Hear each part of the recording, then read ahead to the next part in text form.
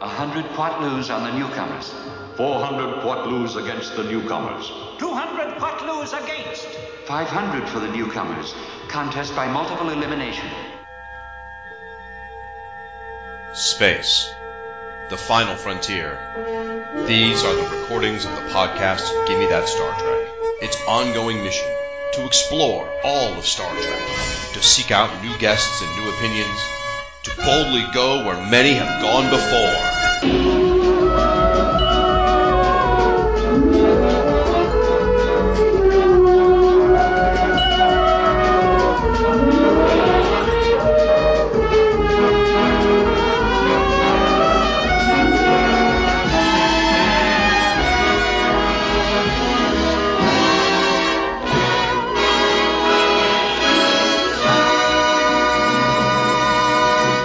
Welcome to episode 21 of Gimme That Star Trek, a proud member of the Fire and Water Podcast Network. I'm your host, Siskoid, and today we're doing something special, a Star Trek hero bracket fight. This, folks, is a battle royale between the 64 top heroic characters from every version of Star Trek. We pair them up, we discuss their merits, and the winner moves on to the next round until we have a single character left standing who can, subjectively, declare he or she is the best Star Trek hero of all time in that moment. To help me with this, I'm joined by not one, not two, but four guests spread across North America's east and west coasts. We like to live near to the water. Let's meet them now. He helped me talk about the Federation's Utopia in Gimme That Star Trek episode 10 from across town from me, but actually from across the table from me today. Fred Melanson, or Fred Melanson. Hey. Out in New England, you heard him compare Star Trek to Doctor Who in episode 11. It's Corey Drew. Hey, how's it going? Moving out west, now over in Oregon, it's episode 12's guest. We talked about the Bashir O'Brien bromance, Kurt Onstad. Hello. And our newbie, losing his Gimme That Star Trek virginity tonight, from California, USA, Derek William Crabb. How you doing, Derek? Oh yeah, ready to pop my cherry with Star Trek. I hope, well, not with Star Trek, I imagine, but with the show. You're all experts. Yes. You've seen every version of the show, which makes you competent enough to do this. That remains to be seen. So I hope you guys are excited about this. Have you prepared in any way? I've been rewatching key episodes of every series. Oh wow! Yeah, just to make sure that I'm competent on the character arcs. I did my mental gymnastics, and then this morning I actually committed it to a Photoshop paper of your bracket where I was asking you if we could change our minds or anything like that, and I sort of set it in stone at least, so I will know if I've gone back on my original thoughts, but that's mainly what I did. And then I think before I was listening to music as I was doing that. I was listening to all the soundtracks and everything kind of to get me in the mood. How about you, Kurt? Not a whole lot of prep for me. I've been rewatching Next Gen as part of a podcast I'm listening to, not a part of, but, just kind of in the back of my mind been thinking about what my preferences are, but no real prep other than, just my usual dives into rewatchings. Very good. And Corey? I've done nothing but prepare for this moment since I was 4. So yeah. Now, you at home can follow the bracket fight with the bracket sheet supplied at fireandwaterpodcast.com or at siskoid.blogspot.com. They're both there. Some of you send in your guesses for how this will all go, and the player who got the most answers correct will win some Fire and Water Podcast merch out of my pocket, people. I will announce the winner at the end of the show. And before some of you scream bloody murder because you just checked the sheet and your favorite Trek character didn't make it in the top 64, that could happen, I want to peel back the curtain and show you how the sausage was made. If the character's actor is listed in the opening credits of one of the shows, regardless of any other consideration, that character is included, obviously. Barring that, only goodies are included. Antagonists, even those who once served on a crew like Seska or Valeris, will be part of a completely different bracket maybe next year, if you're lucky, if you're good. Thirdly, characters must be part of the show's crew or be a civilian that lives or has lived on the ship or station that's featured in the show. Recurring guests like Loxana Troy just can't be included because of that. We will discuss characters not actors. So, well, we can talk about the actors, but really it's the characters are in the bracket. So if a character is played by different people, like the J.J. Abrams films, they still count as one slot. So the participants are free to give points or remove points for either interpretation of the character. Originally, I had Spot and Porthos on there, I gotta say, but I had to accept that it was impossible to have everyone. So if you like Spot, give Data extra points, for example. I've likewise cut the kids. So, except for Jake and Wesley, who are, obviously in the credit sequences, they fit criterion number 1. But people like Alexander, Naomi Wildman, the Borg children just couldn't fit on here. From there, it was a matter of who I and my guests thought was or wasn't important enough, or simply maybe didn't appear enough. So it breaks my heart not to include Ensign Cutler from Enterprise, for example. You might think the same of Samantha Wildman, or Maud the Barber, or Maress from the cartoon series, or Mr. Kyle. I know I fought for Vic Fontaine. He's on here, and I know some of you are still maybe sore at me that he stole General Martok's spot. Are there any others you wish had made it in? Let's start with Kurt. Well, you kind of hit on it already. Martok, if there was a 65th, I definitely would have put him on there. He had such an interesting character arc in DS9, seeing him go from kind of an antagonist to, more of a straight-on hero role. Yeah, but so infrequently lived on the station. I mean, whatever. I'm not going to defend it any further. Corey, is there a glaring omission for you? Not an omission so much. I guess there are probably about 6 spots on here I would have just given to Garak. Okay. There's multiple just to Garaks. include his odds. Yeah, just, The many faces of Garak. Derek? I mean, we did talk about the Martok thing. I know when it came down to the nitty gritty, that's who I was sort of pulling for. So I think I would, again, just repeat that Martok was one of the guys I was kind of rooting for. But I also like that you mentioned like some of the animated Filmation characters, because I definitely dig those characters as far as that goes. I mean, I guess you could extend it if you're getting really into the minutia, you could extend it to like, novel characters like, Mackenzie or, stuff like that, because you'd be like, oh, that guy's really cool, so. But since they're not in this bracket, like I'm fine with it, but that would be kind of cool to see, sort of expanded universe type characters involved in it too, I guess. Yeah. How about 2 years from now, we do that bracket? Yeah, that's it. We can do the expanded. Fred, anyone I cut that you loved? Well, I mean, we did discuss, all of us, Keiko O'Brien. Kind of like her, but I still felt that she maybe didn't deserve a spot on there above certain other people who were fought for. Mm-hmm. But yeah, Keiko, I don't know. I like some of her arcs. She represents the families of the people in Starfleet. I mean, it's the same for me. I lost the war on Morn. I wanted Morn so badly to be on this. And nobody else did. Yeah. So that's the way the cookie crumbles. But I mean, it's 64 characters, so yeah, the ones that didn't make the list are kind of still pretty low on my list of favorite characters. Yeah. We don't have Landry from Discovery, for example. I mean, Some people had to go. Fair warning, this is designed to hurt.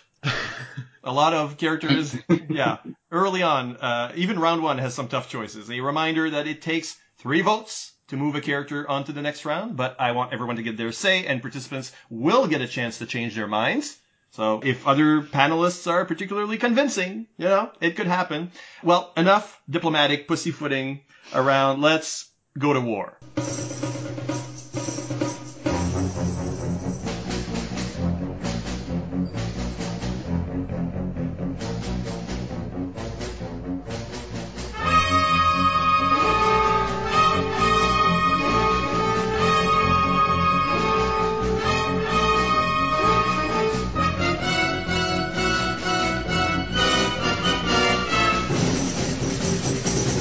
Our first block is called The Early Explorers, and it contains most original series characters and Enterprise, Star Trek Enterprise characters. So we'll go around the table. Our first bracket is already, we're in it. 2 captains, James T. Kirk and Hikaru Sulu. Let's start with Corey. So Hikaru Sulu wins this one for me. Star Trek VI was a breakaway moment for him. It was amazing to see on screen. Obviously, the the sword fighting from the original series that's at the end of every episode.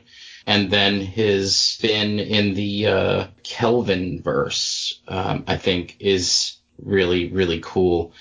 I mean, Kirk is archetypal, but for me, Sulu wins this one. All right, that's already an upset, maybe, in the making. What about you, Derek? I am a archetypal guy, so I voted for Kirk. I love Captain Kirk. I mean, he's probably, not to, reveal my hand too soon, but Captain Kirk is one of my favorite Star Trek characters. I kind of love his I don't like to lose, I think Star Trek II, Wrath of Khan was super influential on me as a kid as far as Star Trek goes, and then going back and watching the original series with my dad and everything. So like I've always kind of associated the original series with sort of family and that kind of thing. So the personal connection for me is very strong. As far as like the historical significance, I mean, he's Captain Kirk. I mean, like, it's like, you're kind of hard pressed not to point out, like, even if you go to any of these little Wikia entries, it's like cadets are required to read his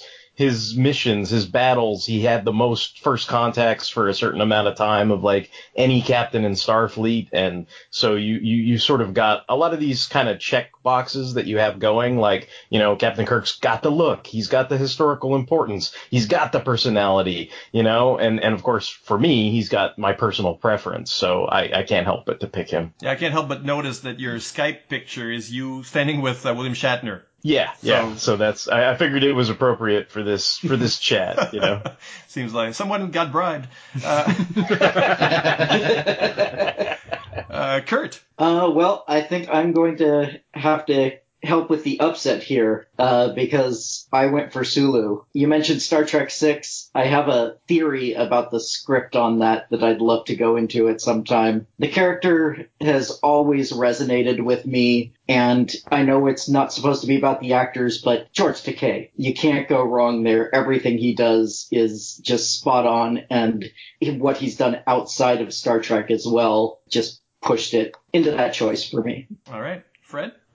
This is a really tough one. Star Trek VI really does put Sulu, in the spotlight and gives him, like, a great arc. Kirk, however, is kind of the poster boy for Star Trek. He's like the Star Trek mascot. If you think Star Trek, you think James T. Kirk. So that's why my vote goes to Kirk. Okay, it's 2-2. Yeah. And I am a well-known Sulu fan. This is going to be tough because... I've done a show on Sulu. I'm on record as saying that he's my favorite TOS character. But, I've got to acknowledge James T. Kirk's role in the franchise, and I don't know that I can upset people at this early stage by picking Sulu. I mean, Sulu is... I think you can. Well, Sulu is my favorite character, but I like the bottom feeders. I like the lower decks kind of characters. At the same time, I've got to go in this, the more heroic character early on, the one that has more stories, the one who is archetypal and iconic is Kirk. And I'm going to go with Kirk. 3-2. I'm not ready for an upset this early in the game. Well, you did pit them one against the other at the first possible moment. That's a good point. Oh, I'm not ready for an upset. Point. Let's make the first battle an upset battle. Yeah. No one wants to change your vote? Just to make it easier on me? No. Okay. Nope. Kirk moves on is the thing, I guess. And I feel very badly about this. And I won't compromise ever again. Okay, let's look at the second fight. At the science station, the mentor and the student, Spock and Pavel Chekhov. This may be easier, I don't know. Let's start with Kurt. If anyone remembers my answer from the Star Trek quiz you gave me at the beginning of episode 12, I answered that I love the outsider character, the one who comments on humanity from a different point of view. And that is, Spock is the archetype of that. He is the genesis of that.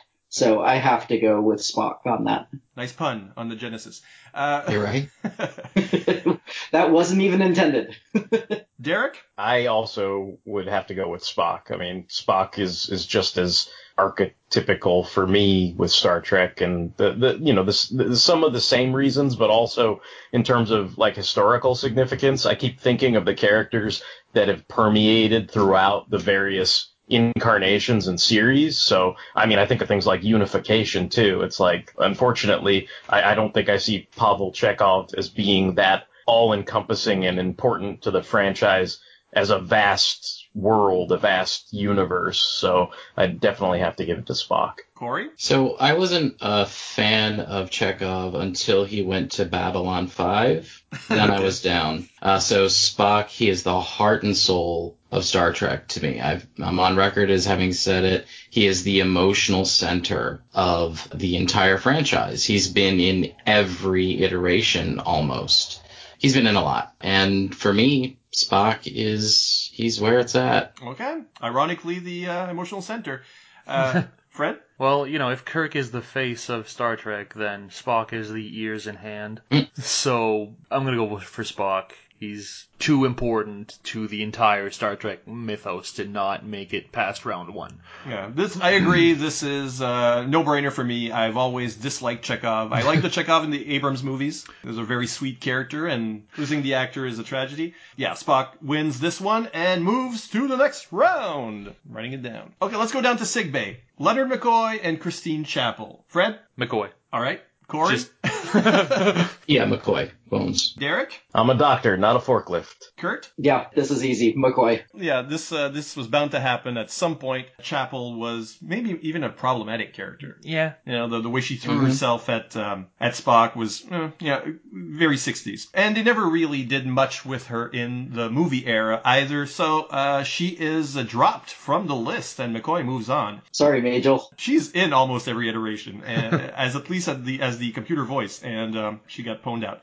Let's see. Red Shirts, who survived the series? Montgomery Scott and Uhura. So this one might be more difficult. Certainly more difficult for me.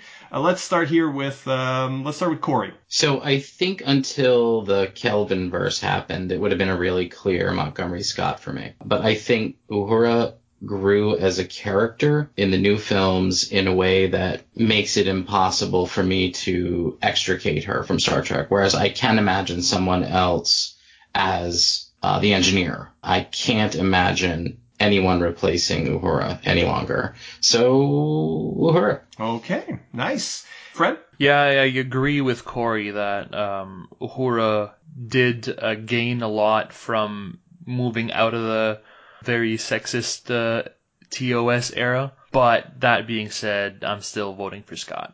Okay, so one vote on each side.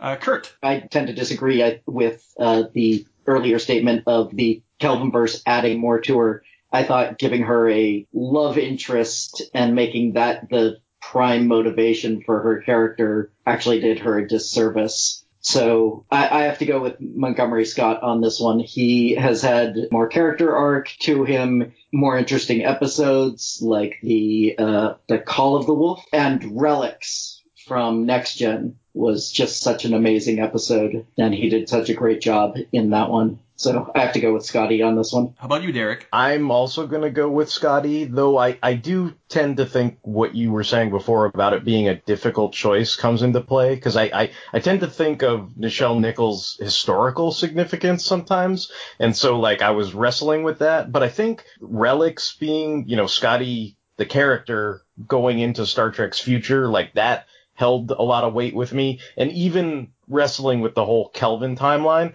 I kind of think if Uhura is quote unquote improved as a character in the Kelvin timeline, I kind of think it's wax on, wax off with Scotty for me. I kind of like James Doohan, better than Simon Pegg. So they kind of, those factors kind of cancel each other out for me. And then I think what bumps it over the edge for me is one of my favorite Star Trek comics from DC ever is the Annual, where they go into Montgomery Scott and his wife, and it's drawn by Kurt Swan. I love that. So I think that for a personal level and well-written Peter David story, like, I think that bumps Scotty over the top for me. Okay, well, it's too bad. I was voting for Uhura, for sure. When it's not Sulu, it's her, for me. The standout episodes are Mirror Mirror, for example, with those abs of steel. There's the unspoken attraction or relationship that she and Spock have in TOS, which I've often mentioned that nobody else wants to see. But it's there for me. I love Uhura, and the historical importance is there. I mean, just that story about Martin Luther King talking to her brings tears to my eyes each time I think of it. So that's a 3-2 for Montgomery Scott. Then Scotty moves on. I should have voted for Sulu. Okay. Now,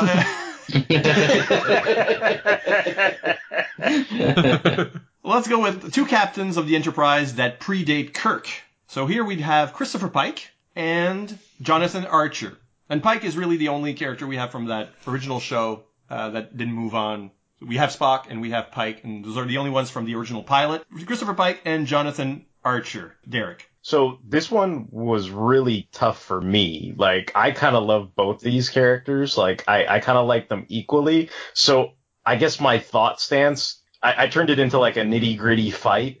And I was kind of like, well, Pike ends up in the chair with the little beep buttons. So I kind of ended up giving it to Archer because he basically founded the Federation and he did not meet an ignominious end. And so I think ultimately I went with Archer. And then also to what you were saying before about Porthos giving more points, like Porthos gives him like an extra free shot or whatever that bumps him over the top for me. So I went with Archer. Are there free shots in water polo? I don't know. Nobody knows.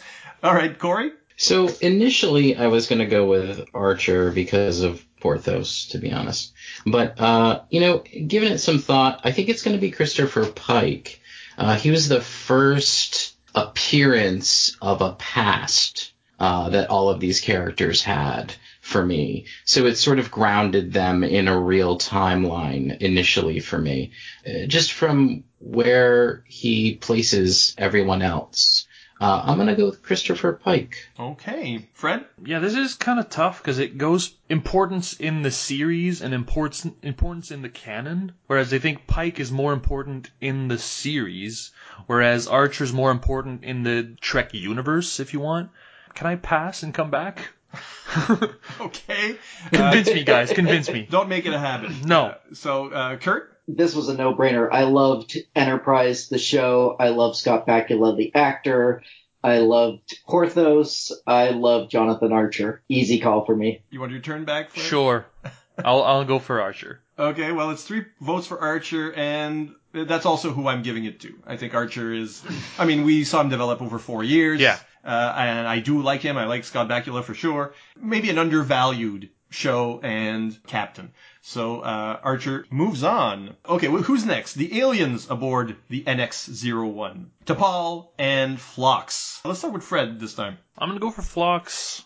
I always like the quirkier characters. I think Phlox really brings that quirk to the show. Corey? Phlox. He's weird, and I like it. Derek? I'm going to go with Phlox because I really like John Billingsley as an actor. I think he's terrific on that show. So I'm definitely going to give it to Phlox because I think he does a great job of maybe possibly in a scenario where you might have a sense of, I don't know, like xenophobia, like be afraid of the unknown, the alien, the different. And he makes it feel homely and loved and accepted, and I don't know, I just think he's he has a warmth to him that is unparalleled on the show, so I'm giving it to Phlox. Kurt? 4 for Phlox on this one. Normally I love the Vulcans, but Phlox, as everyone said, is just such a warm, fun character. He feels like someone you'd actually want to hang out with.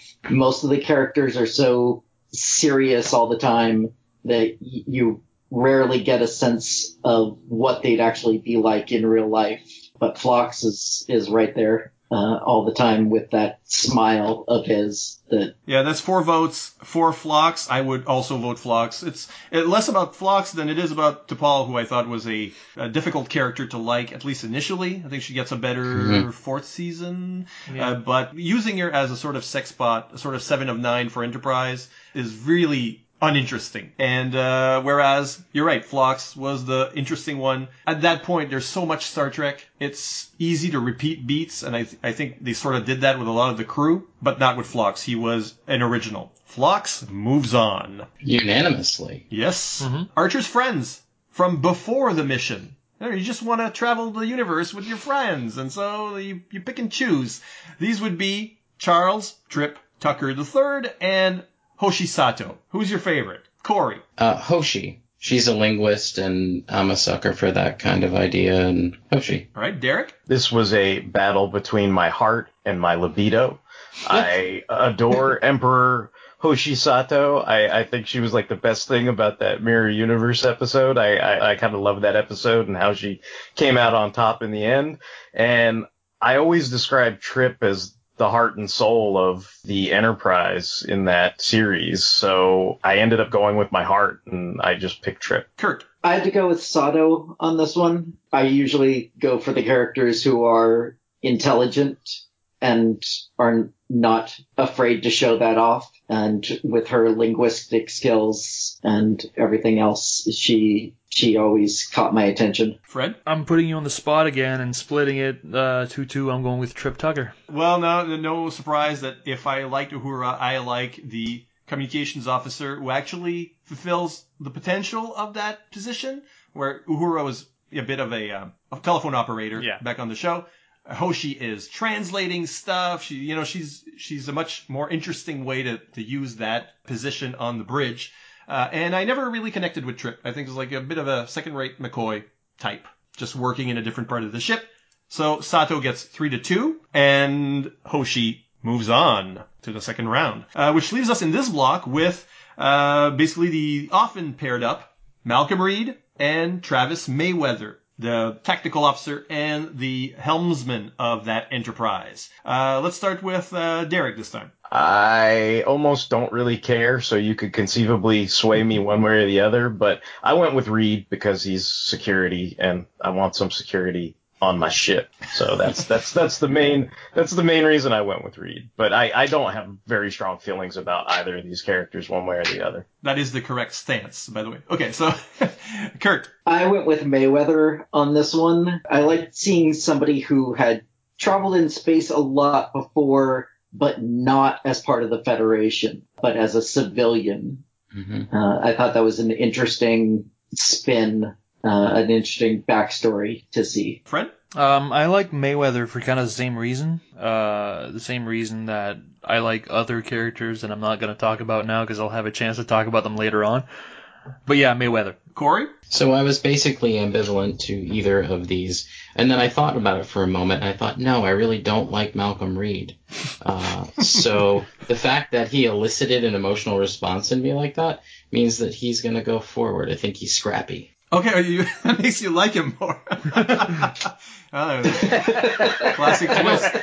Just to be clear, I still don't like him, but because I thought I didn't care about either of them, but I actually really have an intense dislike for him. That means I have an opinion, so right. Might as well move him forward. Completely ambivalent towards Mayweather, is what you're saying. Okay, so it's 2-2, and I have to choose. And my gut feeling was Malcolm Reed. I think Mayweather was one of those characters that had an interesting premise behind him, and then they did nothing with it. Nothing. And made him the most boring character on the ship. I think Malcolm Reed isn't very interesting either. I don't like the Section 31 stuff, whatever, who cares. But at the end of the day, I think I'm like Corey. There's one that I just don't care about, and the other one, okay. So Reed will be moving on in this case, unless someone wants to change their vote. Reed moves on. I don't think anybody cares enough to change their vote. One block done, guys. One block done. I believe you know the way to the security office. None of these charges are going to stick. I haven't broken any laws. So block number 2 is called Mixed Crews. It features some of the non-Starfleet heroes of DS9. And the crew of Voyager, the Maquis Starfleet crew. Okay, so let's start with a couple of foils for Quark, I guess you could say. Odo and Rom. So Odo and Rom, we're starting this time around with Kurt. I have to go with Odo on this one. Again, back to my earlier mention of kind of the outsider. They both have that to a degree, but Odo, everything about the performance and the character, and he was just always one of my favorites on the show, with a show that is my favorite iteration of Star Trek. Definitely Odo. Very well, Fred. Yeah, I'm going for Odo too. It's a character I really liked the first time I watched it, and it stayed with me. Okay, Corey? It's gonna be Odo. I feel like the first 4 seasons I really loved Odo, and then as the stuff with the Founders started to feature more prominently in the episodes, he started to get a little exhausting for me. But that being said, still those first 4 or 5 seasons, I loved him, adored him. So. And Derek? I will make it hopefully unanimous, but I'm going with Odo too. I think it's interesting that both these characters are together, because I kind of feel like they could deal with like fanboy insecurities in different ways, but Rom kind of like haplessly like falls into his good luck almost. Like the cards kind of seem to work out for him, whereas I think Odo goes through a lot of more serious drama and pathos, and when he gets his happy ending, like you kind of feel like this guy's earned it, man. Like he worked for it, like so he deserves it. Whereas I think Rom just kind of stumbles into like a wonderful wife and a nice family stuff. His son goes to Starfleet, like it all just kind of seems to work out. But ultimately, I'm going to go with Odo, because I think I relate to him more on a more serious level than I would to somebody like Rom. All right, so Odo will move on, although I will throw a vote Rom's way. I tend to identify with Odo in a lot of the shows, and my innate self-loathing makes me want to discard him. I do like Rom a lot. Odo, it's true, he does get a bit exhausting towards the end. There's a bit too much angst there. But some of the key episodes, his relationship with Kira early on when it's unrequited, is very strong and speaks to me. That said, he's in no trouble. I'm just giving Rom a vote. So Odo moves on, perhaps unsurprisingly. Sisko's son and Rom's bride. No connection really, but except that Jake Sisko once dated a double girl. So Jake Sisko and Lita are our next characters. Let's start with Kurt. This one was a little harder for me. Both of these characters, I think, had not very strong introductions and were not very interesting at the beginning, but became much more interesting later, with Jake becoming a reporter and Lita marrying Rom and fighting for, kind of independence from Quark with the whole union thing and all that sort of stuff. But in the end, I have to give it to Jake Sisko. He was there from the beginning all the way to the end of the show and had much more growth as a character overall, and I think had a much more interesting stories to tell. Derek? I'm going to go with Jake Sisko. I really think it comes down to the strength of the episode, The Visitor, like Tony Todd as Jake, like that. It was always kind of a standout episode for me. And I think I agree with what everybody else is saying. Like, both characters probably got off to some rocky roads, like they were trying to find their sea legs and everything. And eventually, Jake taking on the role of the reporter and kind of going from, a child to a young man, like that you can kind of see that literally on screen and everything. So there's some, obviously like there's puberty and all that kind of stuff, and it's easy to sort of poke fun at Jake, in the early seasons. But I think ultimately like he is the character that deserves to move forward. 2 votes already, Corey? So I'm going with Jake. I thought it was really cool to see the son of a military man kind of grow up to maybe not necessarily eschew Starfleet, but certainly see not just the silver lining. So, I thought that was cool. I thought it was pretty brave of the show to do that. And it was neat the way Jake portrayed it and the way Sisko responded. Fred? I'm going to go with Jake, because I really like the fact that he's kind of this hope and innocence in a very... I'm talking about Kid Jake, where he's a hope and innocence in a very dark iteration of Star Trek. Like, his best friend is a Ferengi in a universe where his race and the Ferengis aren't necessarily allies, and like he's oblivious to all that stuff, like we shouldn't be friends, but let's just, I like you, you like me, let's be friends. I think it's a nice touch in that very grim DS9 Where the parents are fighting, but the kids don't see the point in fighting. They're just friends because they're the only kids on the station. I'm going to make that unanimous. I think Lita, there's a lot of humor to get out of the Lita character, and of course the actress is gorgeous, but the core of Deep Space Nine, and on some level, is the relationship between Sisko and his son, and we don't get a precocious genius kid in a science fiction show. He's just a real person. So Jake will move on. That's one Sisko down. Let's get another one on there. Showing my bias. Okay. Next up is, atypical counselors. Who do you go to on Deep Space Nine? There's no real counselor in the first 6 seasons.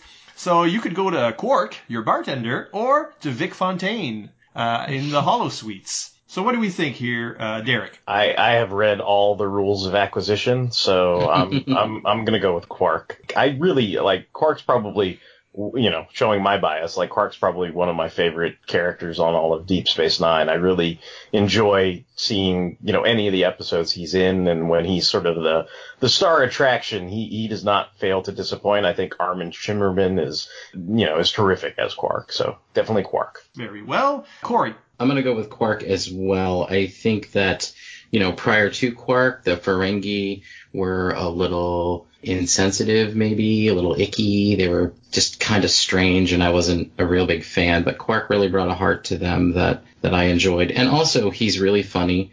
And Armin Shimmerman, again, fantastic. He was just so good in that role. Fred? I think Quark is the character that gave, depth to the Ferengi. Before Quark, all the Ferengi were one-dimensional. They were all the same character, essentially.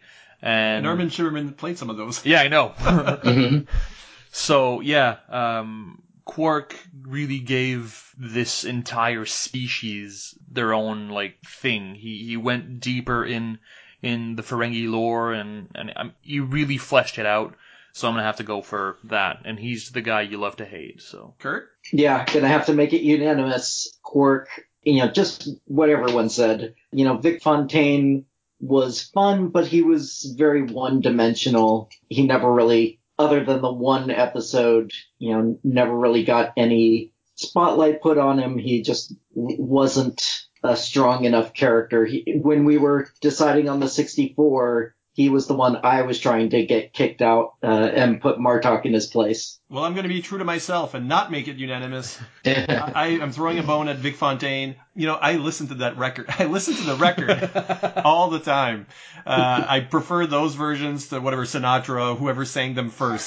The record's like next to the TV where I can put it in the CD player right now. So I'm giving it to Vic Fontaine. I think you're completely right. Quark is the better, stronger, more important character. It doesn't really matter here if I give a vote to someone else. Quark moves on. Unless I convince someone. Nope. Of course not. Good try. I agree that the music is awesome, though. So I'll give you that. Oh, yeah. As someone who's been a singer in the past, I do love his performances of all those classic songs. But it's just not enough to push him forward over Quark. Fair enough. Here's to the losers. Here's to the losers. Bless them all.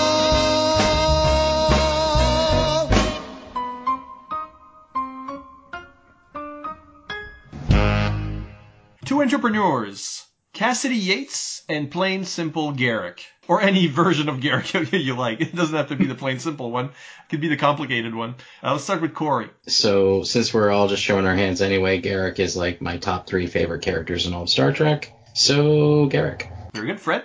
Is it Plain Simple Garrick? It's or any Garrick you want. Any Garrick. Or is it all Garrick? Do I have to pick one for all of Garrick? All of Garrick. Then, I think he's got an advantage there. He's got more versatility, so I'm going for Garrick. Kurt? Yeah, I also have to go for Garrick. Even though I love Cassidy Yates, I love the relationship that she and Sisko have. But Garrick, just every time he's on the screen, you're looking at him and you're paying attention to every little quirk of his face and reaction. And Yeah, he's just such a fun character and such a complex character. You have to keep him around. Derek? Tinker, Tailor, Soldier, Spy. I like Garrick as well. He's fantastic. And I gotta say the same because while Penny Johnson's a great presence when she in those episodes, Garrick's there more often. Cardassians are my favorite species in Star Trek, and a lot of that is down to him because he's such a complex, interesting character. So, Garrick, we'll move on to the next round. Unless three of us change our vote. Yeah, that's Okay, well, now we're getting on to Voyager, everybody's favorite series. The command duo on Voyager, Catherine Janeway and Chakotay. Fred. I'm going for Janeway. She is like one of the badasses of television. You know, At least Kate Mulgrew is. Yeah, Kate Mulgrew is one of the badasses of television. So, yeah, she gets my vote just because she's awesome. Kurt? I also went with Janeway. She's one of the few characters that became an admiral and actually seemed to fit in the extended universe. But we do get to see a little bit of her in that role in the show. And just for the groundbreaking of, finally having a female captain lead a show. Yeah, I'm giving it to Janeway. Derek? I understand Janeway's historical significance, but I am a frequent Janeway detractor. I am known for calling her wrong way. So, I was kind of like hoping they'd get home sooner. And also, I think for my personal preference, I know he's not a beloved character on Gimme That Star Trek, but I think mainly due to some of my own background, I am Native American, and so any character like that gets some representation, I usually key in on. Even guys that are unpopular, like Ensign Bearclaw, I think. I know people don't like him too much, but I've keyed in on like a lot of those characters, in my youth, reading, watching TV, whatever. So I gave it to Chakotay, but I assume, like Vic Fontaine, I will be the only one trying to give Chakotay a nod. So Corey. I think you shamed me into changing my vote. It was going to be Janeway because I think that the writers didn't necessarily treat her that well, and I think the fans haven't necessarily always treated her that well.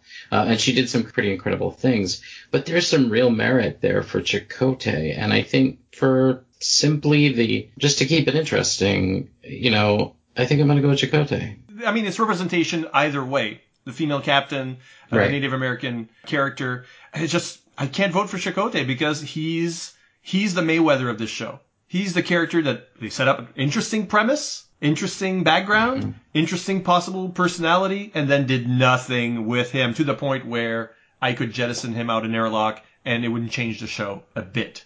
So I'm sorry to say, even though Catherine Janeway is sometimes badly written, it's only sometimes. I've got to give it to Janeway, and unless someone changes their vote... I'm changing my vote. Oh, no! Oh! So Fred changes his vote. Yeah. It's now 3-2 for Chakotay. Yeah. You swayed me. Janeway, yeah, it's great that they gave a woman the helm. But Chakotay's the first Native American character in Star Trek. There have been women before, but... Well, in Starfleet. In Starfleet, yeah. So, yeah. Okay, well, rejoice, Derek. Chakotay moves on. All right, so our one big captain down. That's this would be an upset. This would be considered an upset. Yeah, I consider this an upset. Yeah. Hockey teammates. Let's split them up. Tom Paris and Harry Kim, besties. The bromance of the Voyager set. Let's start with Corey in this case. So I guess I'm going to give it to Tom Paris, only because he does things during the course of the series. Also, he did things in Next Gen, so Tom Paris. Yeah, under another name, yeah. Derek? Poor Garrett Wang. He's a hell of a guy, but Harry Kim is not. So I'm gonna have to give it to Tom Paris. The setup for Tom Paris was always interesting. Like, I was always fascinated with the idea that he was kind of like this version of that character from the Wesley Shuttle accident thing and everything. Like, I thought that was kind of like a neat idea. And I think to some degree there's some stuff, even though I'm not the biggest fan of holodeck episodes, like on every single iteration of Star Trek, I think there's something in Tom Paris that speaks to me as far as the whole, kind of movie serial Flash Gordon kind of love and stuff, because I feel like I share that in common with him. So I'm going to go with Tom Paris. He is a bit of a fanboy. Fred? Yeah, for me, Harry Kim doesn't mean anything to me. Like, I don't care either way. So I'm not voting for Tom Paris. I'm voting against Harry Kim, essentially. Kurt?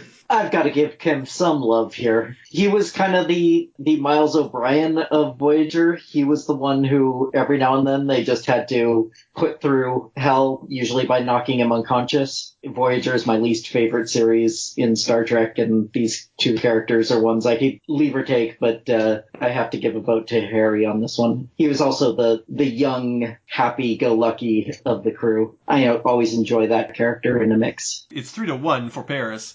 I'm going to make it 4-1, simply because Kim is another character that they never realized his potential. The Voyager writers were always, catering to the same characters and really leaving the others in the dust. And it's really a shame. I'm compounding the horrors done to Kim by kicking him out now, as well as, just the way he never grew out of being an ensign in 7 years. You'd think everybody's always dying. They lost half the crew in the first episode. You could get, promotion out of this somewhere. Never happened. So, Paris will move on. All right. The Alpha Quadrant aliens that are on the ship. We've got Tuvok, the Vulcan, and B'Elanna Torres, who is half Klingon. So, Tuvok versus B'Elanna. Derek. My gut reaction was to give it to Tuvok, and I did.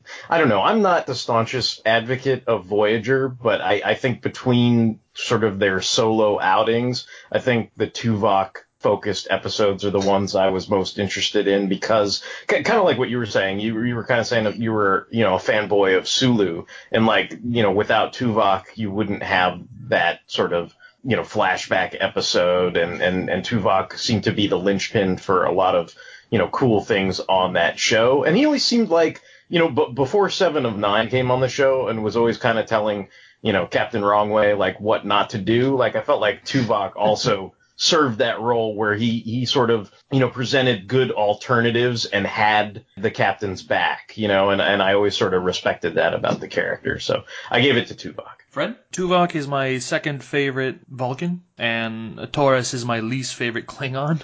So I'm voting for Tuvok. 2 votes for Tuvok. Kurt? Make it 3. Tuvok was always the more interesting character to me. I found Torres's one-note anger to just be off-putting the entire show, and Tuvok with the past, with the tie-in to Star Trek 6 and all of that, just as long as you don't mention Tuvix, we're okay. We won't. That's a future episode. Corey? Initially, the idea of B'Elanna Torres as an engineer was really intriguing to me because, honestly, this sounds awful, but it was the first time I ever thought, oh yeah, Klingons would have engineers, wouldn't they? That isn't enough to carry her past Tuvok, in my estimation. He's a key character, I think, for the series, and he's interwoven nicely into the canon. So, Tuvok. Well, I guess it's going to be 4-1 for Tuvok because I prefer B'Elanna. That's my kind of character, kind of Spitfire. Tuvok was always it's like I was missing that he didn't have a human half. I felt like, oh, this is what Vulcans are without the human half. Boring. In any case, it doesn't matter. It doesn't matter. Not B'Elanna. I'm sorry. I was writing B'Elanna because I'm a cheater. I'm a cheater here. Tuvok moves on. I always kind of felt that way about Gary Graham on Enterprise. In charge of the crew's well-being, we can choose either Neelix or the emergency medical hologram, the Doctor. Let's call him the Doctor. Let's start ourselves off with Fred. I said earlier that I liked the quirky characters, and this is tough because they're both quirky. But I'm gonna go with Neelix. Oh, yeah. I know that's not a popular choice. We'll see. Well, I don't think that's a popular choice. Something about him I like. He's annoying, but in the right way. Okay, Kurt. Yeah, no, I have to disagree on this one. The Doctor was always my favorite character on Voyager. Any Doctor-centric episodes I would tune in for, even after I stopped kind of watching the show regularly for a while. I did eventually go back and watch all of it because I'm that kind of Trekkie. But the Doctor, he had such a great character arc to him, so much growth from the, very robotic to being one of the most human characters on the show. Corey? I thought in kind of an interesting twist, the writers learned the lessons of Data when they created another artificial being to be on the crew. They really figured out what they should have done with Data, I think, in the case of the Doctor. I think he's one of the great Star Trek characters. He's funny, he's engaging, he's emotional. So for me, he wins, and Neelix can go pound sand. Derek? Cooking Time with Neelix is not my favorite TV show at all. So, and Robert Picardo is the man as far as the character goes. Like he's a wonderful actor. I remember like being introduced to him on China Beach, and I thought it was interesting how he was a doctor there, and now he's like this emergency medical hologram on Star Trek.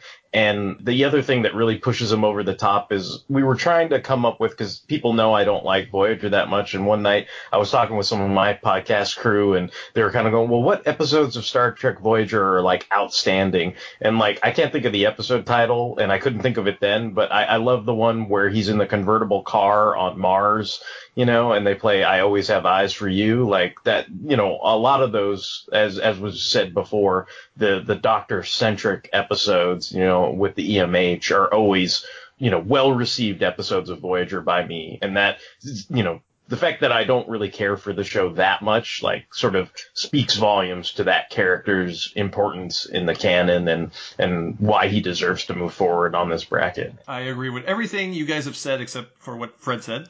So that's 4-1. The EMH moves on. So that's the second block done. We've done half, the left half of the bracket fight. We're going to take a small promo break. Got a chance to, I don't know, drink a glass of water. And then when we come back, the bloodbath continues.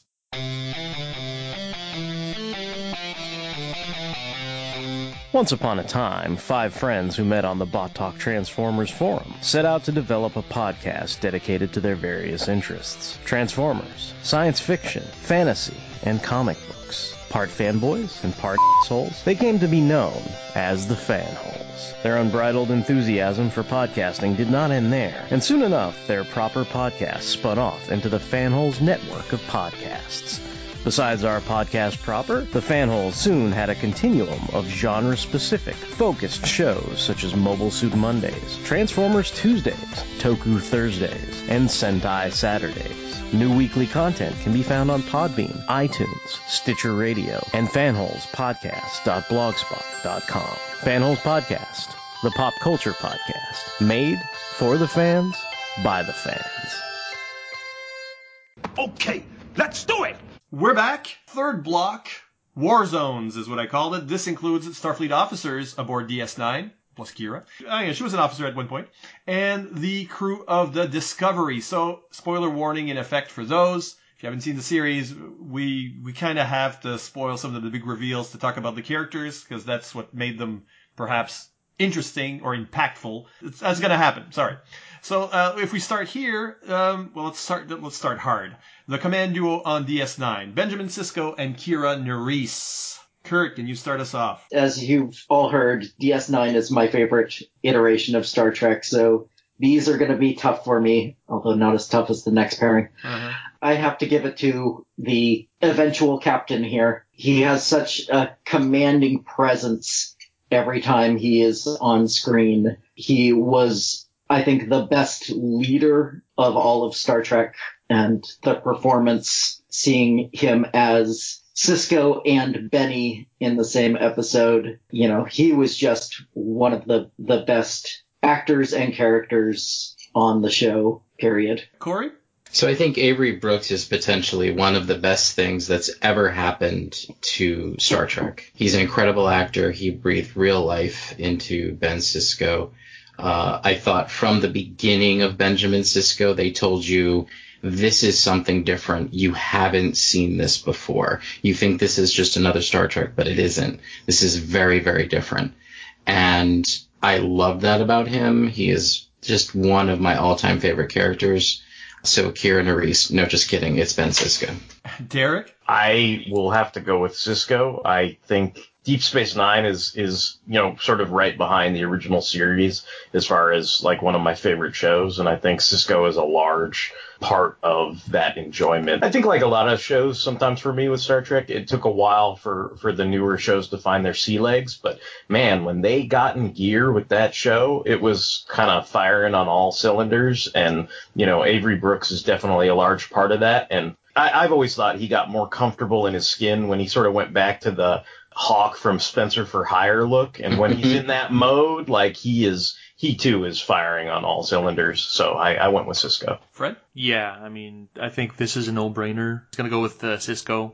I don't think I need to say any more about the character. Everybody's gonna praise him, so yeah. Well, obviously, I like Kira a lot. I think. Who are you gonna vote for, Siskoid? Yeah, I know. Obviously, I like Kira. A bit grating at first, but really grew into the character and softened up and showed a lot of colors. Kira is also a favorite. Many of these characters are on Deep Space Nine, but yeah, Sisko is my namesake. There's no secret or mystery here. Sisko will move on. Which brings us to I'm going to do something a little bit different this time. I'm going to keep Kurt to the end, even after me. You'll be the tiebreaker if need be, Kurt, on the bromance. Miles O'Brien versus Julian Bashir. We can only keep one. Corey, what do you think?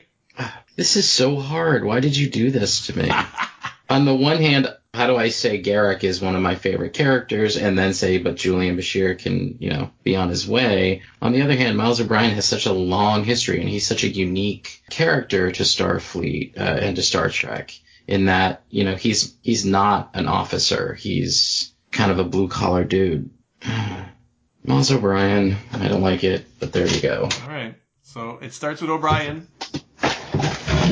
You okay over there? So surprising you fell off his chair. All right. So O'Brien gets the first vote. Derek.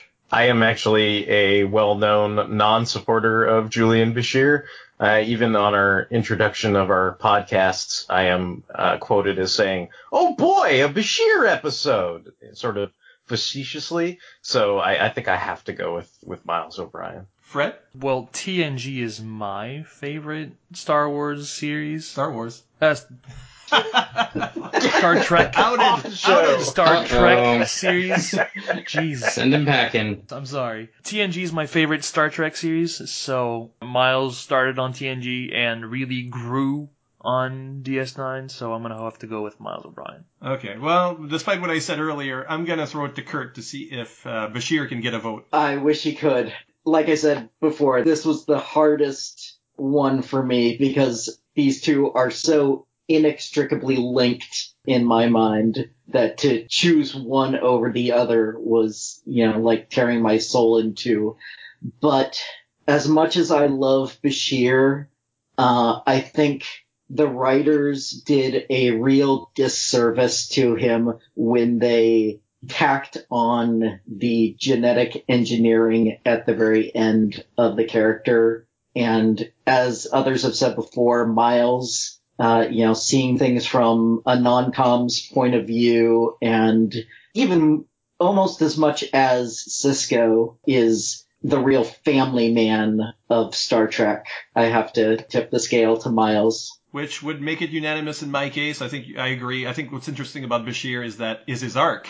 But it's an arc that really fits in with Miles O'Brien. So without O'Brien, you get the flighty, annoying Bashir at the start and the kind of smug mutant Bashir at the end, which leaves just the middle where more palatable. And O'Brien, what they did with him with the Cardassian War and being a veteran, and he's like a real person on a Star Trek ship and base. So I give it to O'Brien as well. He moves on. This one might be easier. And it is the Dax hosts, Jadzia Dax and Ezri Dax. Let's pit these one against one another.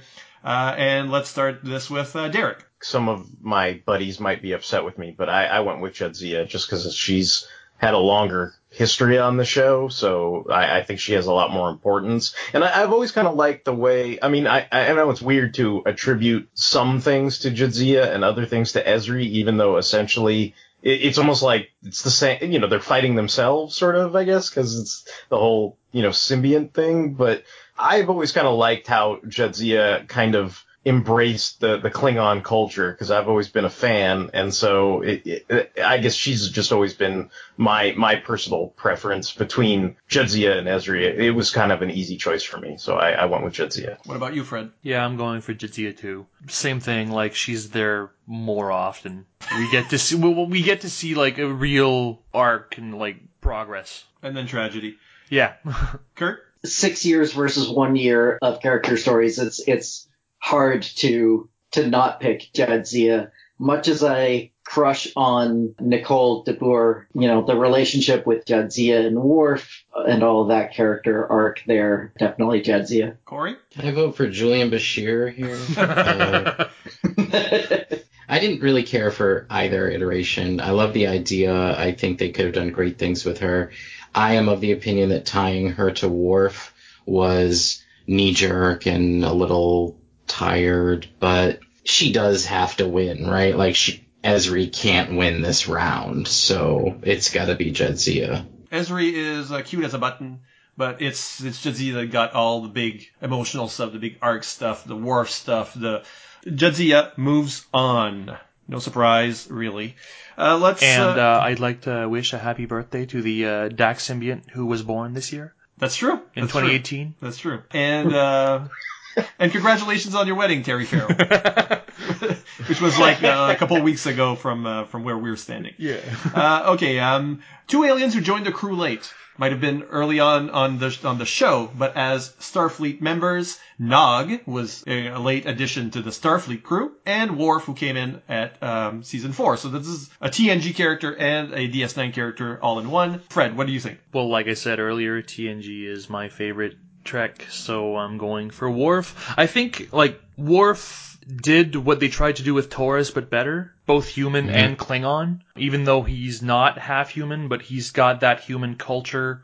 He was raised by human parents, but still embraces his Klingon side, even though he's never known his Klingon parents. I don't know, I think that's a really, really interesting character arc. Kurt? Prune juice versus root beer. One is sweet, but not good for you. One is much more healthy, but not as delicious. But, I actually... God, I gotta go with Nog on this one. Oh. I enjoy Worf, but there is an entire TV trope named after him and how often he gets his ass kicked on the show. If you're going to have somebody who's supposed to be this great warrior, it's kind of sad that is defeated in battle. And Nog, again, I love character growth and development. That is really what gets me interested and involved in a character.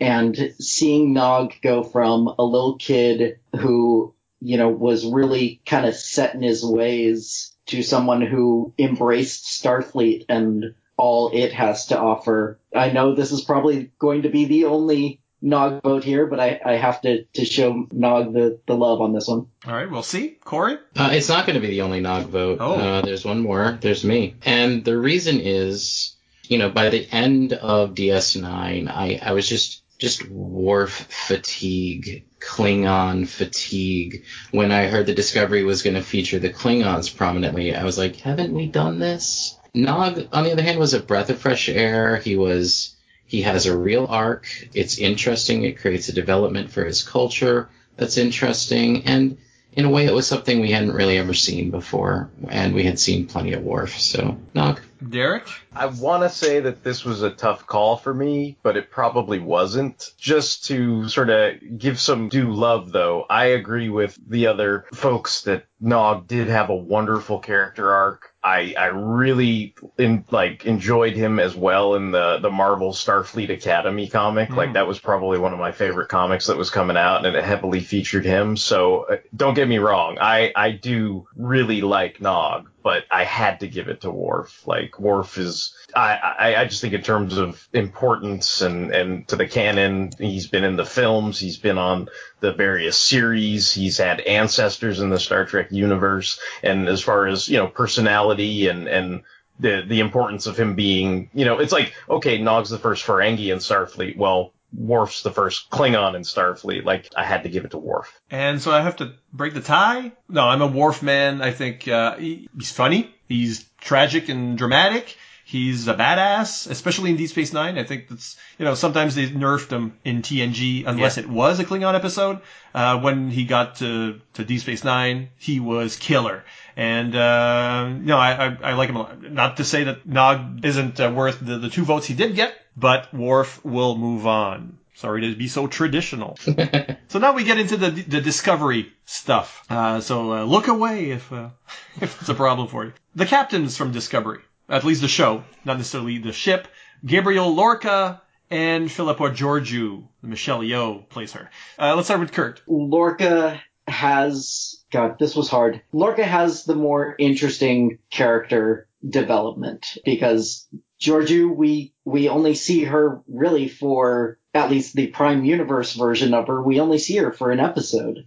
And I thought the reveal about Lorca was poorly handled on the show. He still was a much more interesting character to have on screen and to watch develop, and all of his plots and schemes along the way. He almost shouldn't be in the hero bracket, but given a choice between these two, I'm still going to choose him. One vote for Lorca. Fred. I really don't like Lorca. Okay. Like, not.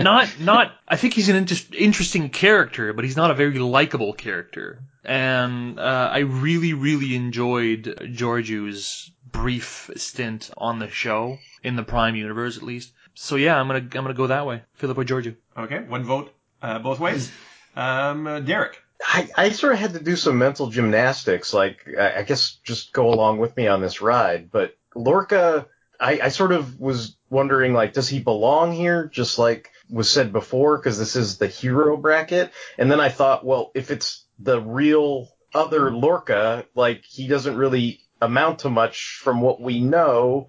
And then even if we've only seen Philippa Georgiou for, the pilot, essentially, she did more than the one in the alternate universe who we've never seen.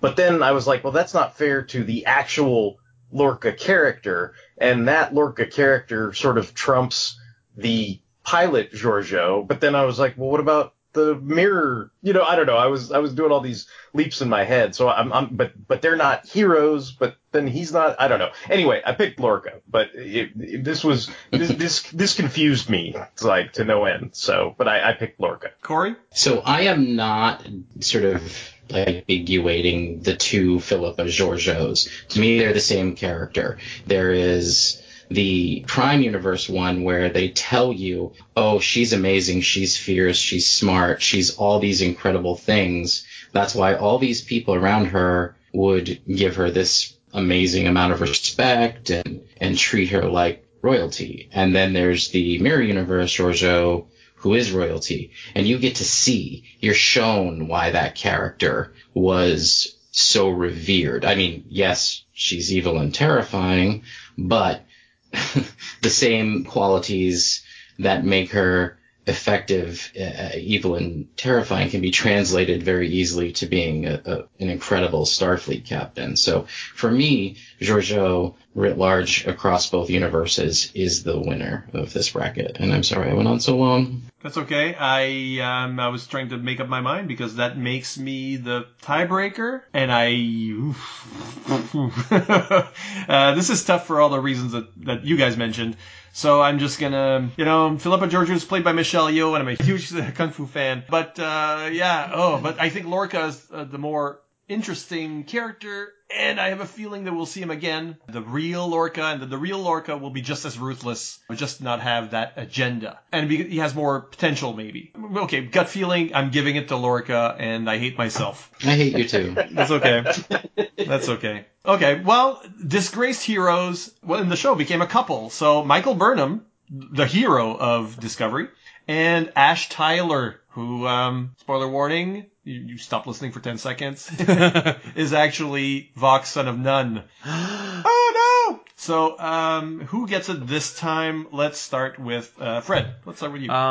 Well, I told you this before. I feel like Discovery's very centered on one character. So, yeah, I'm going to give it to Michael because she's the character we get to see a lot. We follow her along. We get her character arc.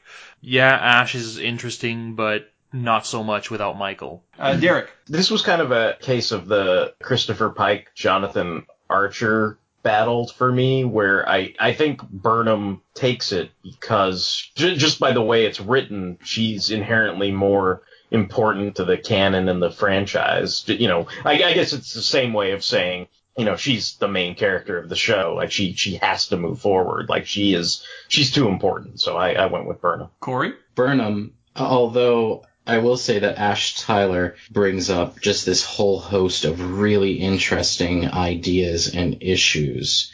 And it's a shame that he has to go against Michael Burnham in this round. But Michael Burnham is the star of the show, and she's new and something exciting. So Michael Burnham. Kurt. This was no problem for me. Burnham all the way. You know, she's obviously the lead character of the show, which is odd to say for a Star Trek show, which is almost always about an ensemble, but she was definitely our lead character here.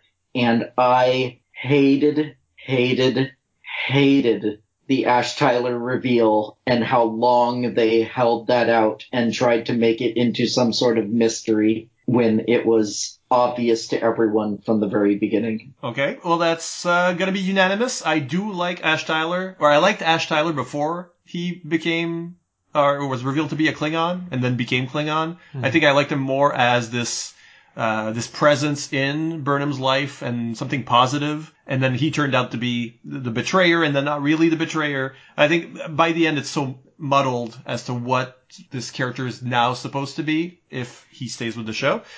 So Burnham, of course, gets it. She moves to the second round. The Odd Ducks, Saru and Sylvia Tilly. Let's start with Derek. Saru. Point blank. Yeah, no, I mean, I don't know. I'm not big on Sylvia Tilly at all. And I think by the end of Discovery, I think Saru goes from being someone who is not at the outset someone who you would think of as courageous. You know, he's got that whole vibe of I can, you know, sense fear, and my whole, by genetic design, he's designed to run away from things that could kill him or harm him or that he finds threatening. And by the end of it, I feel like I don't understand why they didn't promote him to captain. Like, he fought through his genetic conditioning, and he is essentially, you know, someone who is, you know, it's okay to be afraid, but he's someone kind of like the whole mantra of the Green Lanterns. Like, he fought through his fear and used that to his advantage to become,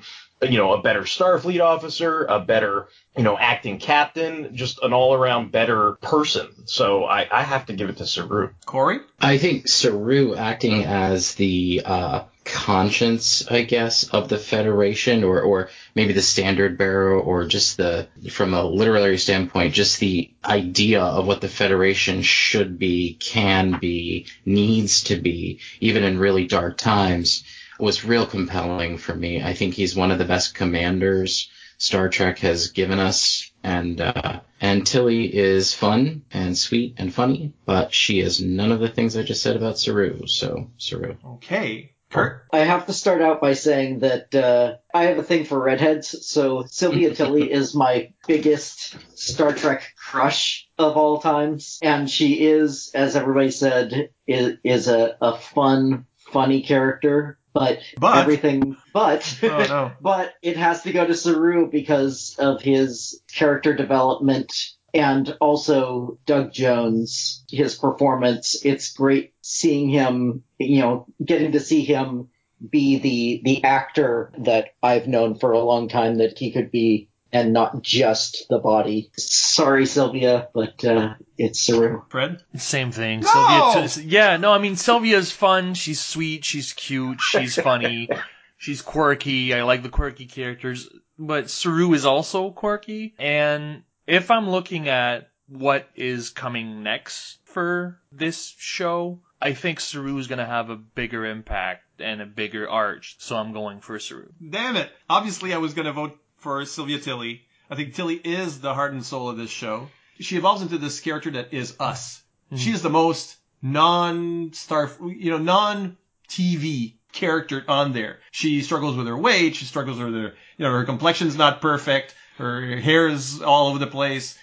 She's nervous. We talk about Miles O'Brien as that real person, as Jake Sisko as this real person. Sylvia Tilly is the real person in Discovery, where I think much of the dialogue is very written because Michael Burnham's telling the story, and she's from Vulcan upbringing at least. And by the end, I hate when she dropped the F-bomb. I hated that for the show.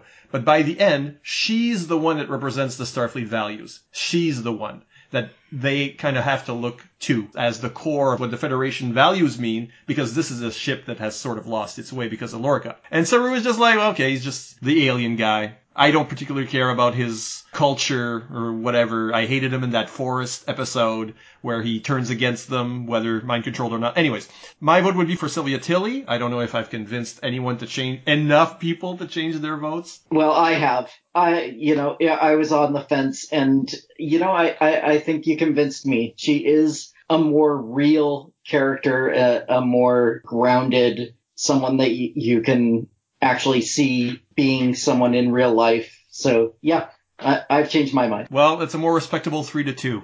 And Saru moves on. Who's next? A couple on the show, for a brief time at least, unless they find a way to bring one of these two back. But Paul Stamets, I want to call him the engineer, but that's not what he does. And Hugh Culber, who is a doctor on the ship, but not the CMO. We don't never meet the CMO, I think. Corey. This is kind of difficult. I think just for impact's sake, I have to sort of go for Paul Stamets. Yeah, they're both great characters. They both bring a lot to Star Trek, but he does more, lasts longer, has a interesting arc, so Paul Stamets. All right, Kurt? When the show first aired, I hated Stamets. He annoyed me. He was grated against my nerves so much, but post-spore injection Stamets became my favorite character on the show. Oh. So I have to say I love the relationship between the two, between Stamets and Culber. Seeing a realistic depiction of a gay couple on Star Trek was great and groundbreaking and, important to show. So I have to give that shout out there, but definitely, especially after the spore invasion, I have to give it to Stamets. Fred? Yeah, I'm gonna go with Stamets too, because I agree. At first I didn't like him, and I think the fact that he went from me not liking him to him being a great character on the show, maybe not my favorite, but still, at the end of the season I did like him. I think that is a great character arc, and that shows great writing for the character and great acting. So yeah, Stamets. Derek? I agree with what everybody's been saying about Stamets' character arc. I think, right there with Saru, he was one of the characters that stood out to me as having significant growth, and I felt like they were a well-rounded, complete image of a character that I could continue to follow as the series progresses. And kind of like how I think people were saying before about certain characters, if they had strong feelings about them, whether they were abrasive or not so nice, I guess. I think Stamets just being involved with the Spore Drive always set off my Spider continuity sense. So I think just also on the basis of that, I feel like I have strong feelings about that, and that also sort of somehow retroactively contributes to historical significance. So I think that basically, bumps him up as far as this bracket goes. I liked Hugh. I was I remembered the actor from My So-Called Life. He was good on the show, but, unfortunately it doesn't seem like he's going to be around to have the same impact that Stamets will ultimately have on the series. Hopefully they find a way to bring him back, and not just as a sort of ghost, because that means the gay couple has been already broken up tragically. The show doesn't want to explore that or show that for a longer period, which is annoying to me. But of course, this is a spot. He's very much a supporting character, Hugh. That could have been Landry's spot. That could have been somebody else's spot. So, yes, I agree. Stamets will move on. Unanimous. I am Locutus of Borg. Resistance is futile. Your life, as it has been, is over. From this time forward, you will service us. Mr. Worf. Fire.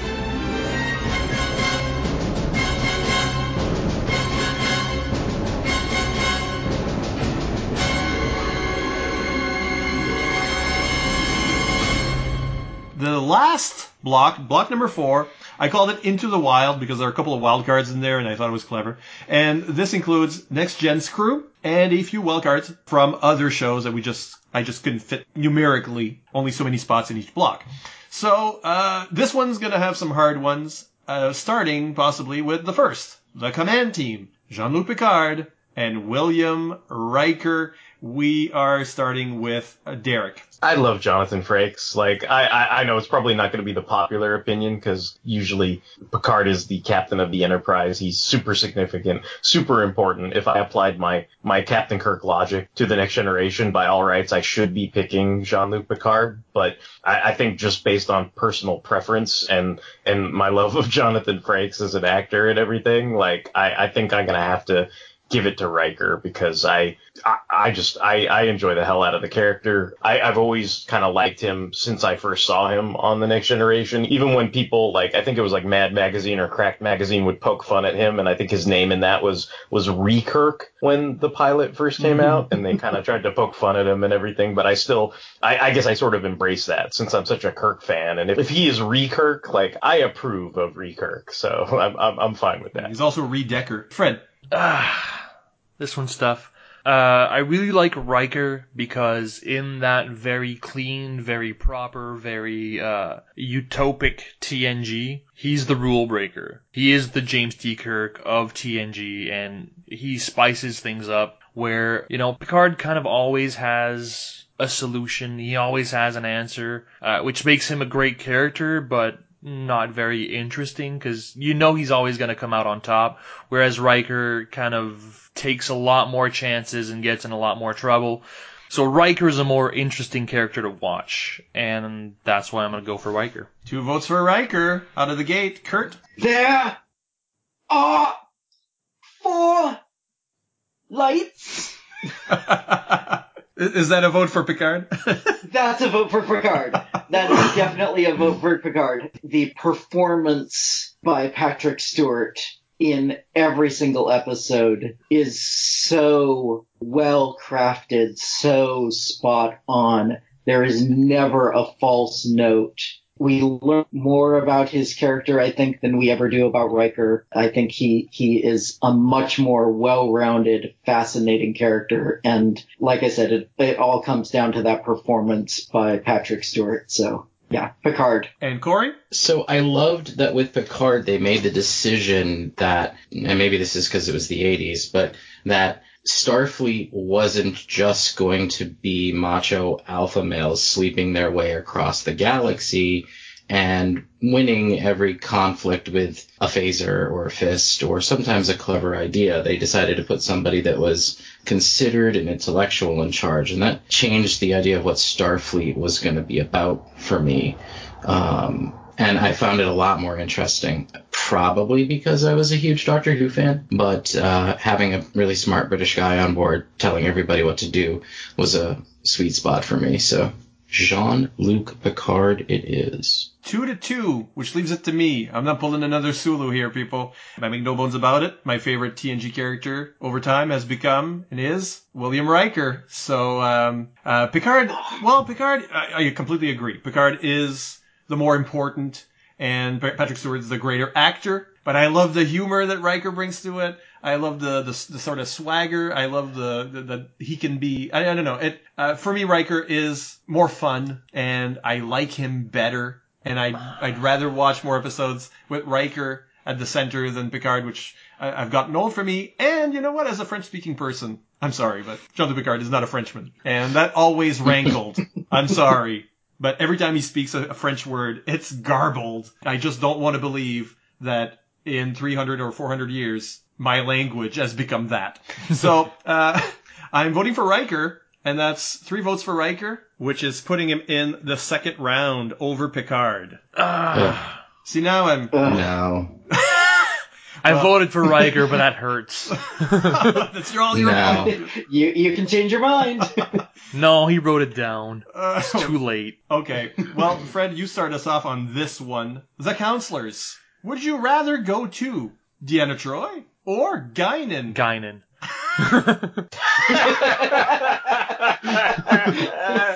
Kurt? Yeah, Guinan. I have to bring this up, one of the other podcasts I listen to right now is Star Trek The Next Conversation, where they're going through each episode of the show and discussing it. And a theory that one of the two has brought up is that Deanna Troi doesn't actually have any empathic powers, and everyone is just humoring her, and it works.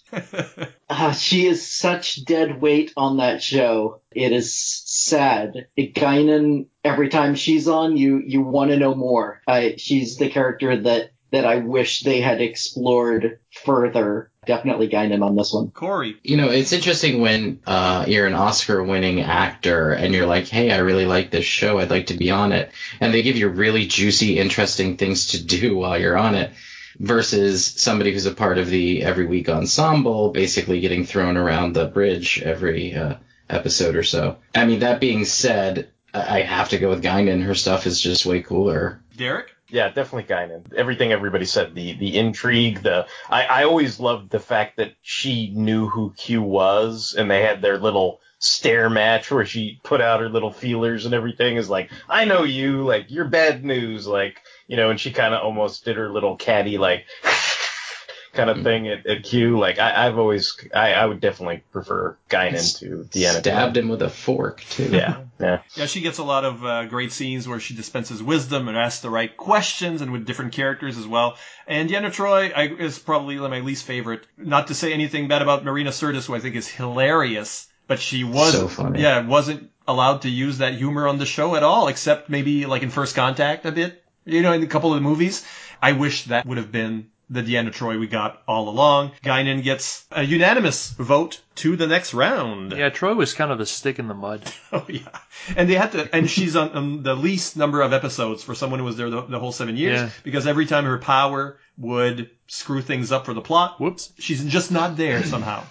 Okay, a couple big guns, maybe the engineers or the technicians of the group, Data and Geordi LaForge. Kurt, let's start with you. Again, with the outsider looking in on humanity and commenting on it as my favorite character archetype, I had to go with Data. I love Geordi. I especially love LeVar Burton as an actor and as a human being, but Data always had the more interesting episodes when they were about him. I had to choose Data for this one. Corey? Data. It speaks for itself in a way, I guess. Derek? I went with Data. Data never turned into a blue salamander thing. He never embarrassingly fell in love with a Leia Brahms hologram and then tried to mac on her in real life and utterly fail and that kind of stuff. So I don't know. Geordi, I've always kind of been embarrassed by Geordi. I've never been embarrassed by Data. So I'm giving it to Data. Although it is kind of hypocritical to let Paris, who also became a salamander, pass, but not. Okay. It's totally hypocritical. And I guess Fred? Yeah, I'm going to go with Data. Geordi is most interesting when he's with Data. So. And I kind of dislike Geordi as a character. I think he's a bit of a, but Data is the Spock of the show. He always gets like the best moments. He gets the humor. So Data unanimously moves on. All right, let's split up a family because we're mean. All right, at least I am.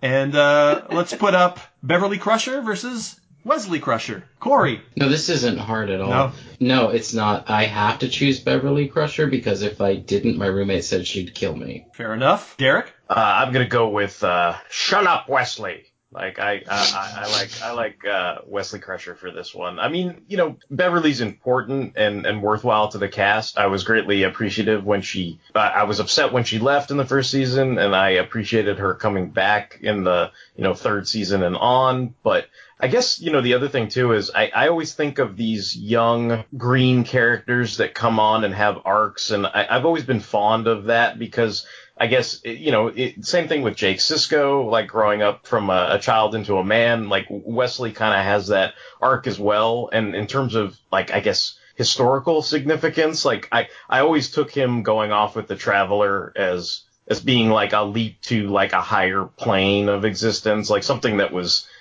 more meaningful than any other like Starfleet explorer could have done. So in that aspect too, I think he's the more important of the two Crushers. Fred.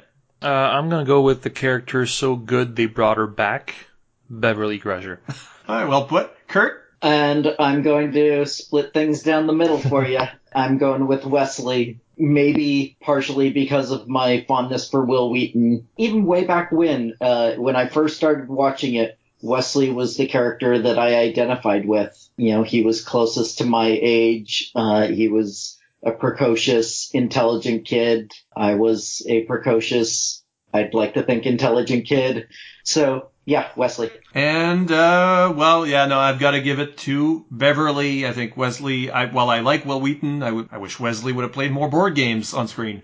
But I just don't think the character was viable as this sort of brainiac, and they basically threw Wil Wheaton in the deep end of the pool and let him drown, I think. Whereas Beverly has a lot of, I like the artistic side of Beverly, that she's a dancer, that she puts on plays, that kind of stuff. She didn't get a whole lot to do on the show, but those bits and her presence win it for me. So that's 3-2. For Beverly, unless someone changes their vote, and she moves on. Okay, well, we got another doctor, actually, but two firebrands who weren't on the show for the whole run. We've got, in this bracket, Catherine Pulaski and Ro Laren. So let's start with Derek. Other than her previous appearance on the original series and being Bruce Banner's sister, I don't have a whole lot of love for Pulaski. Like, I always thought she kind of treated Data poorly, and I never really warmed up to the character. Ro Laren, on the other hand, I think she has that thing going that you mentioned before about, characters like Kira or B'Elanna Torres. She's kind of got that Spitfire nature.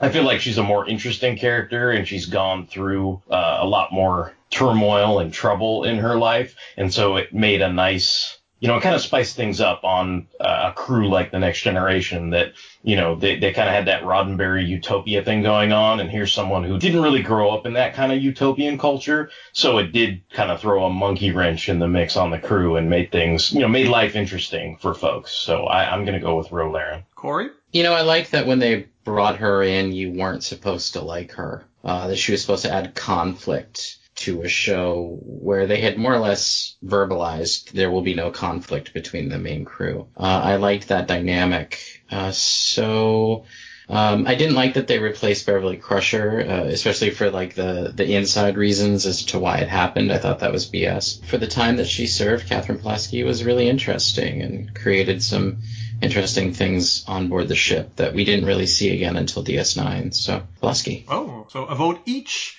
Fred. Yeah, I kind of liked that Catherine Pulaski brought that tension. She didn't treat Data the way everybody else wanted her to, and she basically treated him like a tool. But I'm still going to go for Ro Laren. If Pulaski would have stayed longer, she would have had it, but I think her impact was like a blip and then negligible. Never mentioned again. Yeah. Kurt? To brush off an old 80s joke, I would be happy to push Pulaski down a turbo lift shaft. For those who don't know, the actress's previous character died falling down an elevator shaft in LA Law. Yeah. But Ro Laren, I really hoped that they would have brought her into either DS9, since she's a Bajoran, or into Voyager as one of the Maquis. She just was always such a fascinating character. So conflicted that, I really wanted to see more of her. So Ro Laren on this one. So we've got, 3-1 on Ro Laren, and I'm big fan of Michelle Forbes. My understanding is she couldn't be on DS9 or Voyager for that matter because of other commitments, and she didn't want to go to that series, I guess. But I love Ro Laren. I love Michelle Forbes. I'm very happy that she's moving on. to the second round. Next up in the bracket, we're in the wildcards here, but two women with links to the TOS era, let's say. Saavik from the movies, and Janice Rand, the yeoman of Captain Kirk originally, and then we saw her in the movies as well in other roles. So, Corey. Saavik, I think, is going to get my vote here. I mean, she helped significantly with Spock on the Genesis planet, and, she doesn't really necessarily do a lot, but she does a lot more than Janice Rand did in my estimation. So, so I'm going to go with Saavik. Okay, Fred? Yeah, I'm going to go with Saavik too.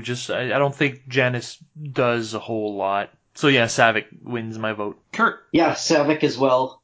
Star Trek II's my favorite original series, cast, project, episode, movie, whatever. Star Trek II is my favorite, hands down.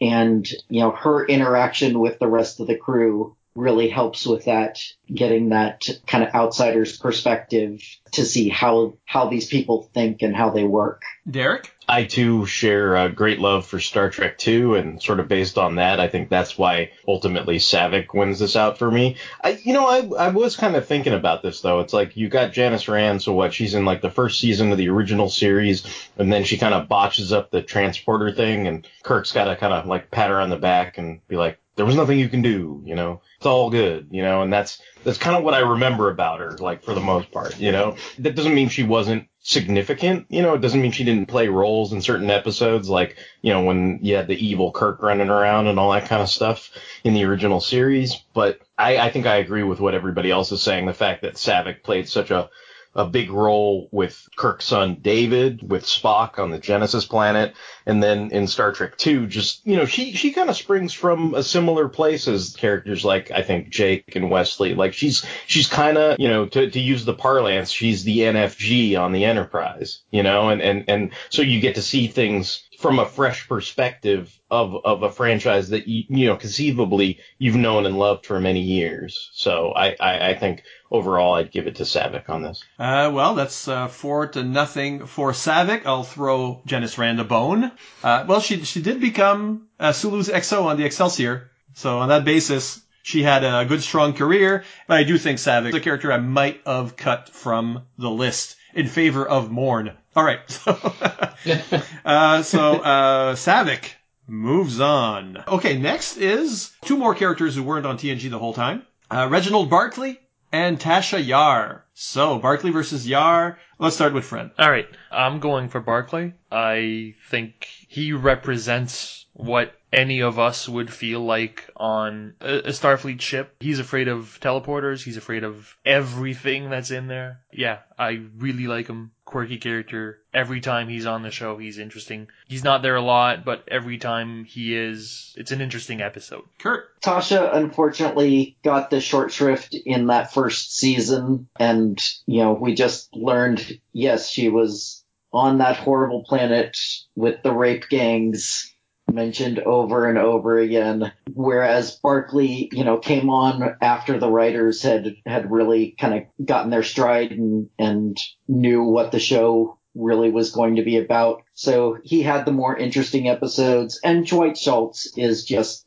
such a fun character actor that anytime he's in a project, he elevates it. Derek. I like Barclay. It's funny. I think if he was put up against even some of the main Next Gen crew, I might pick Barclay over some of the main ship crew, because I think he's had a lot of interesting Next Gen episodes. And then in terms of like historical significance, you can see like the guest star episodes he did and stuff like that. So there's other franchises that he's had an impact on as well. And he was wonderful even in his little bits. I was all excited to see him in First Contact and things like that. So I'd have to give it to Reg. Corey. So I like Reg a lot. His episodes are always some of my favorite episodes. I think they're really fun, but they also show a very human angle at looking at Star Trek. That being said, I think that Sylvia Tilly is a better Reg than Reg ever was, and I know those are probably fighting words, but Tasha just never quite clicked with me, so it's going to be Reg. And that's unanimous, I think. So it goes to Mr. Broccoli.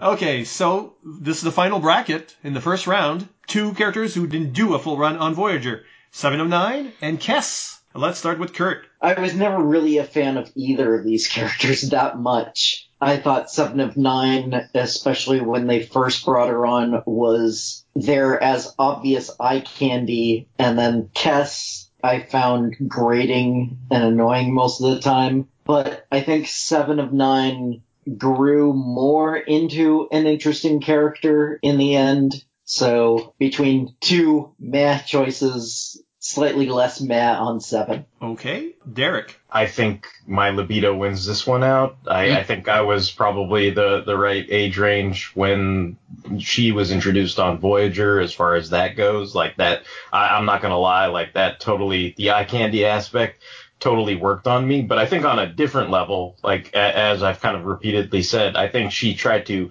steer wrong way in the right direction a lot of the times, or at least provided a decent sense of conflict like that. You know, I think a lot of the other crew just didn't have the option to provide because they were part of that original sort of culture or template, and she was kind of, you know, thrust into it, and she didn't have any of the decorum or procedural hangups that I think a lot of the other characters would have had. So she was very blunt. And I think I appreciated, whether she was right or wrong, you know, in her confrontations with Janeway, I think I came to appreciate, you know, more than just, you know, her good looks, that she was willing to voice her opinion, and she had a strong opinion, and she would stick to her guns a lot of the time. So for me, it's 7 of 9, no question. Corey. So I think the merits of having a reformed Borg on board are greater than the merits of having a 7-year-old or only up to 7-year-old occasional telepath, manic pixie dream girl on board. So for that reason, I've got to go with 7. I don't think either of them are great characters, but from a in-universe perspective, I would much rather have an X-Board on board than a Kess. Fred. The fact that they gave Kess a life expectancy of like 7 years. The whole season. Yeah. Shows that, and they started her off at 2.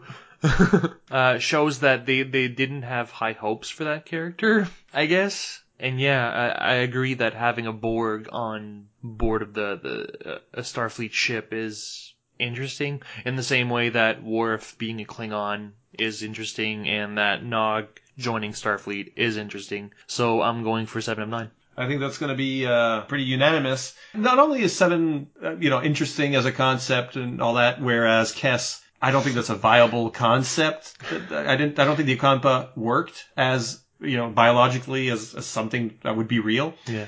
Whereas 7, it's not just 7 as a concept or as a look. I think Jerry Ryan is genuinely a good actor and, brought a lot to the role. And then they gave her so much to do. That's a bit of what Voyager did, where they just chose their favorites, and those guys blossomed, whereas other characters didn't so much. And I think it's like the production team decided who we should vote for in the Voyager brackets for us.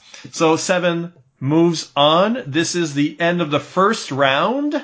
Ooh. 64 are now 32, and we're going to take another promo break just so we can get a drink of water, and by that I mean I've got to give the cat some water because he's starting to get rowdy on this end.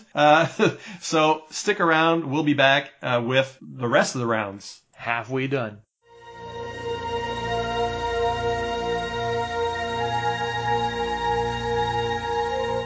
Podcast, The Final Frontier. These are the conversations of the friendship Matt Myra and Andrew Secunda. Their continuing mission: to seek out old adventures with contrived civilizations. To boldly watch episodes that one of them has watched before. On iTunes, Stitcher, Podbean, and everywhere you get your podcasts. When I first saw you, I felt as if I'd been waiting for you. Look beyond your provincial attitudes and your volatile nature. Volatile? You have no idea how much I'm restraining myself from knocking you on your ass. We're back, and you've made it to round 2 if you're still listening. We've made it to round 2 if we're still judging, and we are. This should go more quickly. Everybody's given their little essay on why they like the characters that have moved on. Okay, we're going to start with Fred, and we're going back to the early explorers. In this case, now round 2, Kirk versus Spock. Ha ha ha ha ha ha ha. It's a hard one, but it's going to go for Spock. I think Spock has had a longer run in the Trek universe, especially now with the new J.J. Abrams films. Spock. Kurt. Agreed. Spock, especially if you look at Shatner versus Nimoy. Yeah. I think you definitely have a stronger actor and more interesting beats with Spock than with Kirk. Derek? I have been bribed, as has been previously stated, so I'm still pulling from my boy Kirk. Also, I'll just go to bat since we're including like all the various versions of Spock through the centuries. I can't stop laughing at the Zachary Quinto Bobby hair in Into Darkness, so I'm gonna hold that against Spock and continue to voice my support for Kirk. Corey. Spock. Yeah, Spock, 100%. So it looks like Spock is moving on. I would have, for the record, given it to Kirk. Oh, don't worry, guys. Riker's still in there. That's true.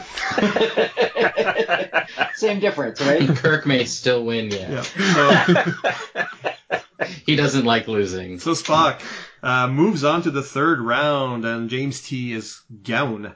Okay, the next bracket is McCoy versus Scotty. So, starting with Kurt. I have to go with McCoy on this one. This is one of the few characters who got even better with the Abrams universe, but was somebody I already enjoyed in the original universe. So, with the combination of DeForest Kelley and Carl Urban, I have to go with McCoy. Derek. I don't see no pointed ears on your head, boy, but you sound like a Vulcan. Yeah, I love McCoy. I think just for sheer historical importance, like he became an admiral in Starfleet. Like he outlasted them all pretty much. I mean, so I think it definitely goes to McCoy. Corey. I just love Dr. McCoy. Every version of him is just so great. I mean, I feel like I'm like not giving Scotty any love in this particular thing because he's a fantastic character, but like Dr. McCoy is just so great, even if he can't pronounce marshmallow. Fred. Yeah, it's got to be McCoy. Like Derek said, he went all the way to Admiral. And I think, like, as a doctor, going all the way to an Admiral is kind of impressive. There has to be admirals of the healthcare system. Really? I don't know. Admirals, you're in charge of a fleet. Like... And then, I guess that's a unanimous. I give it to McCoy as well. I know one of you at least mentioned, how Scotty got these great stories, but I will always hold The Lights of Zetar against him. That and Star Trek V, where he's a complete buffoon. Oh, Star Trek V, when he's like, I know this ship like the back of my hand, and knocks himself unconscious. Yeah. That is just the worst. Grim. That is the low point of the movie series. So McCoy moves on. And it's fun because he's going to go up against Spock. Okay. Mm-hmm.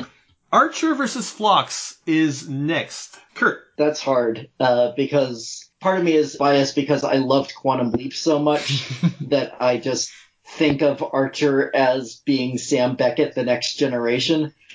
But Phlox is such a fun character. Oh, I have to just barely tip it over to Phlox because I have to look at it as just Star Trek. I have to take out my previous biases from other shows and just look at it as two characters from Star Trek. Phlox. Fred. Yeah, I agree. It's kind of tough to take everything else out of context and just focus on Star Trek, because Enterprise was kind of a lull in Star Trek lore, I guess, but I still think that Archer was had a more important impact in the canon, so I'm gonna go for Archer. Corey. So first off, I want to thank Kurt for giving me a really fun way to enjoy Enterprise now, because I'm absolutely going to watch that like it's Dr. Sam Beckett leapt into Captain Archer's body. Oh boy. 100% more interesting now. The answer for me is Phlox. He's more interesting. He's more fun. He brings some interesting color to the Star Trek universe. Archer's cool, but we've seen an Archer before. We haven't seen a Phlox, so Phlox it is. Derek? I'm going to lean towards Archer and going back to the, canon, the historical importance, because I'm like, I know it's kind of retroactive continuity, but I feel like he's like one of the founding fathers of the Federation. So I don't know that I have a historical comparison for Dr. Phlox, but I kind of feel like Archer is like the George Washington of the Federation, so I kind of have to go with Archer. And that leaves me to break the tie, and though I think Phlox is a very intriguing, fun character, I think I agree with the Archerites. And who else has a dog aboard their ship? Come on. Come on. And he's very cute. At least, dog or Archer? Well, I guess both. Both. Depends. Whoever you are. I mean, Phlox has all kinds of pets, just saying. And I mean, if Archer ever gives, like a quantum kick, you cheer. There is that Sam Beckett in there. Speaking of dogs. So, Archer moves on. Well, this one might not be a big fight. Hoshi and Reed. And we did talk about how ambivalent we were towards Reed. Derek, you start. Hoshi. Corey? Hoshi. Fred? Reed. No, Hoshi. Kurt? I'm going to go different and say Sato rather than Hoshi. And that still makes her move on. I would also have picked Hoshi. This one is pretty obvious. Okay, who's left in the mixed crews? Odo versus Jake. Corey. Oh, that's rough. Odo. Yeah, I mean, he's just really cool. Does a lot of interesting things. And, Jake has as much annoying time under his belt as Odo does. But Odo's annoying time at least advanced storyline. So, Odo. Okay, Fred? Yeah, it's going to be Odo. Kurt? Odo. I think his romance with Hiro was one of the best romantic plots in all of Star Trek, so giving it to him. And Derek? Odo braved the advances of Luoxana Troi and lived to tell the tale, so I have to give it to Odo. And I will make that 5. Jake just was much more of a support player, and though my self-loathing comment earlier, I still do identify with Odo more. So Odo moves on. Then we have Quark versus Garrick. This one's a bit tough, maybe.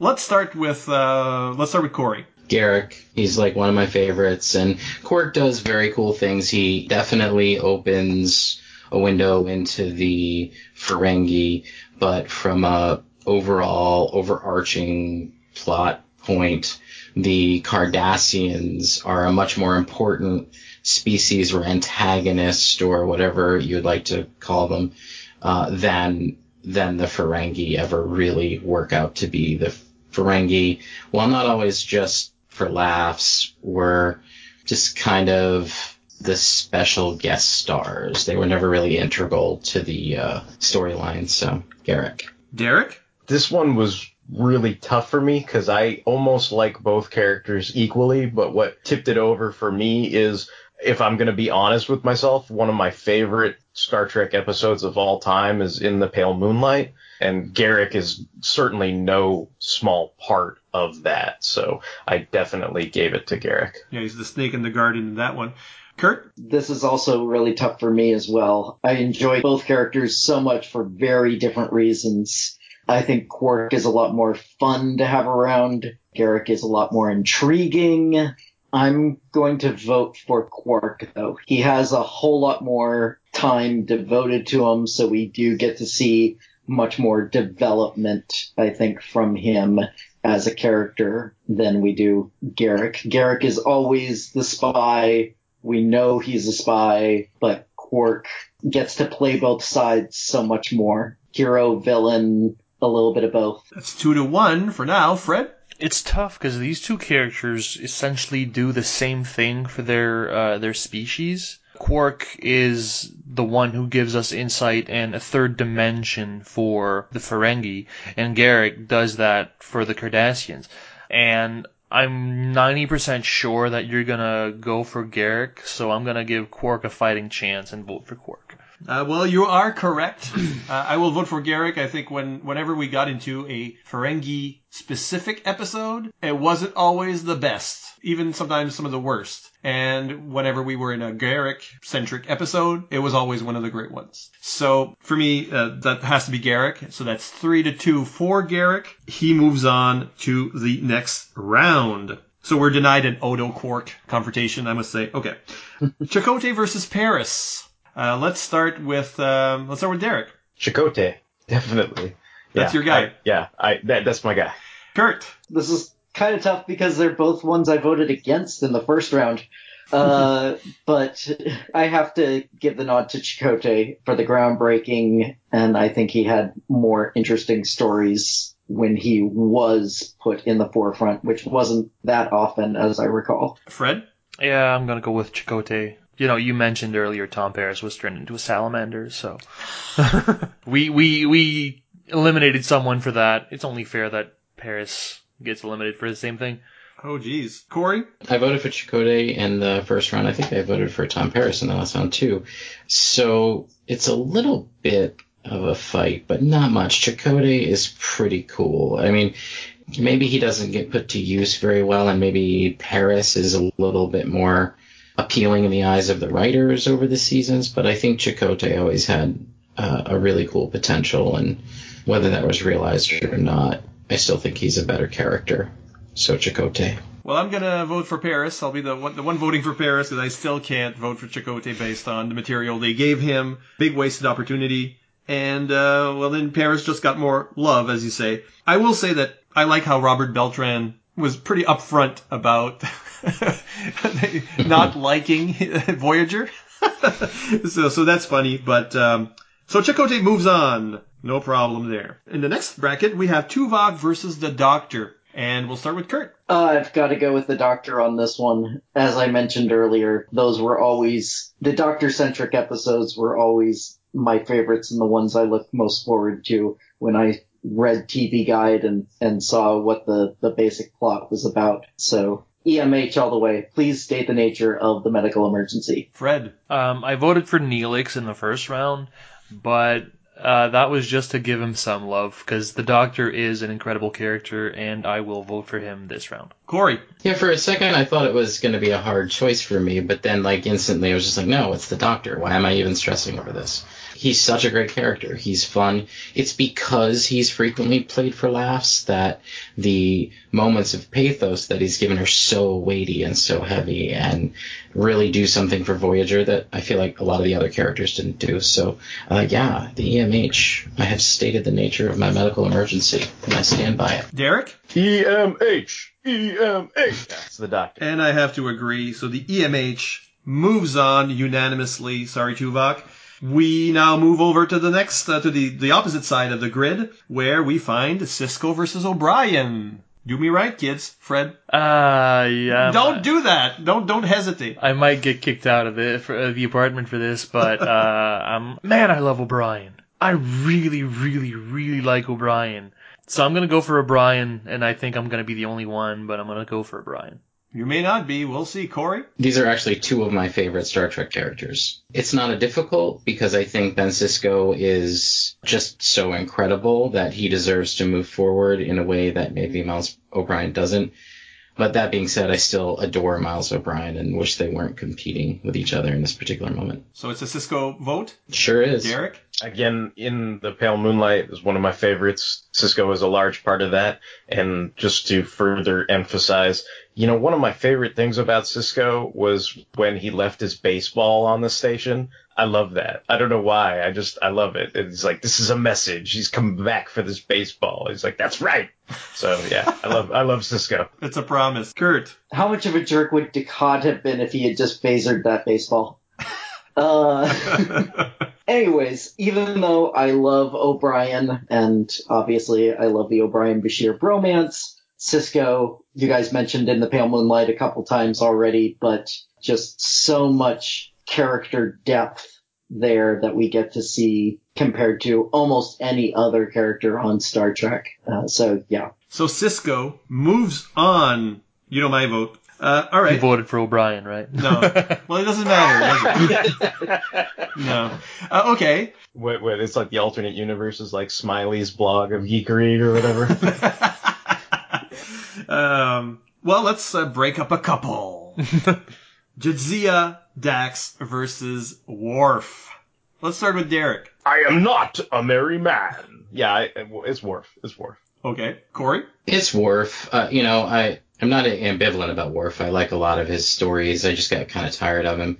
I never really warmed to Jadzia Dax, so it's Worf. Fred? Yeah, it's Worf. Dax is a somewhat interesting character, I guess, but not as deep and as much of a character arc as Worf does. What about you, Kurt? Yeah, which is funny because, I voted for Jadzia, but voted against Worf. But now I'm going to vote for Worf between these two. 11 years of character development, especially on DS9. We get to see him grow, and we get to learn so much about the Klingons through his story. Whereas I don't think we get much about the Trills and their species and their society and culture, comparatively speaking. That's 4-0, and let me add the 5th vote to Worf's tally. He moves on. Okay, on the Discovery side of things, it's Lorca versus Burnham, much as the show was, in a way.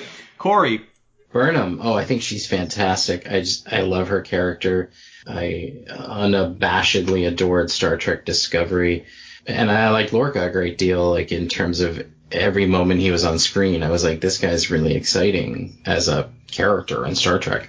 But I feel like Burnham's got so much more to give and has already given a lot. I mean, she's the main character and she's a mutineer. I'm all about that. So Burnham. Fred? Yeah, I don't think this is a fair fight, because Burnham is the main character of Discovery, and she gets a lot more development, and she gets a lot more screen time, and she gets a lot more of everything. She's in every cool episode because she's in every episode. So yeah, Burnham. Kurt? Yeah, it's hero versus villain, and this is the hero bracket, so you gotta go with the actual hero of the show, Michael Burnham. And Derek? Yeah, Michael Burnham literally beats Lorca on the show, so I'm going with Michael Burnham. And that's unanimous. Saru versus Stamets. Is this much of a fight, Fred? Saru. I don't think it's much of a fight. Like earlier I said that I didn't like Stamets at first, but I did like Saru at first. So Stamets' arc doesn't compete with Saru's arc, and first of all, and Saru's a likable character throughout, so. Kurt? I fell in love with Stamets so hard after he became who he was, after the spores became a part of him, so I have to give it to Stamets. He's so much fun as a character. Okay, Derek? I think both character arcs are really good. I would put Saru's slightly above Stamets's, and also Saru has never set off my spider continuity sense, whereas the spore drive kind of does, so I would give it to Saru. Corey? Though I think Mushroom Stamets is very cool. Saru is just, for me, he's like a next level character. Like, we don't get to see characters like this very much on television, let alone in Star Trek. I just have a massive crush on that character from a story point of view, and I really want to see him go as far as possible in this bracket. So, Saru. And that would be ends up a 3-2 in Saru's favor, because I would have thrown it to Stamets. Saru has yet to charm me. So, moving on here is Saru. Okay, into the wild now. It's Riker versus Guinan. Kurt? Oh, Riker versus Guinan. They have a great scene together in one of the early episodes where Wesley asks for relationship advice or flirting advice. And between the two, I'm watching Guinan more than I am Riker. I think Riker, I'm probably going to be outvoted on this, but I always wanted to learn more about Guinan. I never really cared much about who Riker was and what he was about. He was so straightforward. I knew exactly who he was from pretty much the moment we met him, whereas Guinan had so much more mystery to her. I wanted to know more about her, so Guinan. Derek.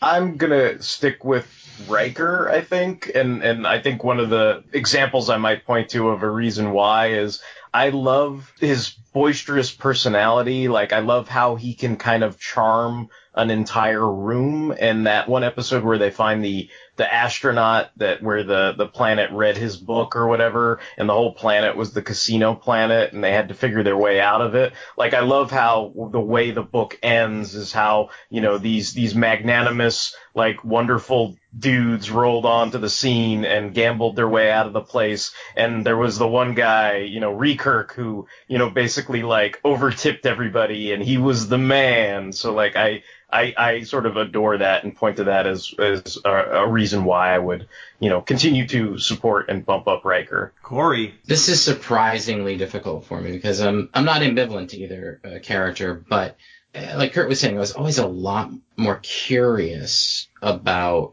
Guinan, her species, her past. But then I found whenever they gave you little glimpses, I suddenly didn't care as much. Like, the glimpses they gave us, I mostly didn't care for. I was happier with her being mysterious. And Riker set fire when his own captain was on a ship that they were going to war with. And that to me is so steely. And that's the moment where I was like, Riker's kind of dope. So based on the best of both worlds, I give it to Riker. Fred? This is harder than it should be. Right? Guinan is a supporting character, right? Guest star. Yeah, she's a guest star, not even supporting cast. Yet her glimpses on screen are captivating.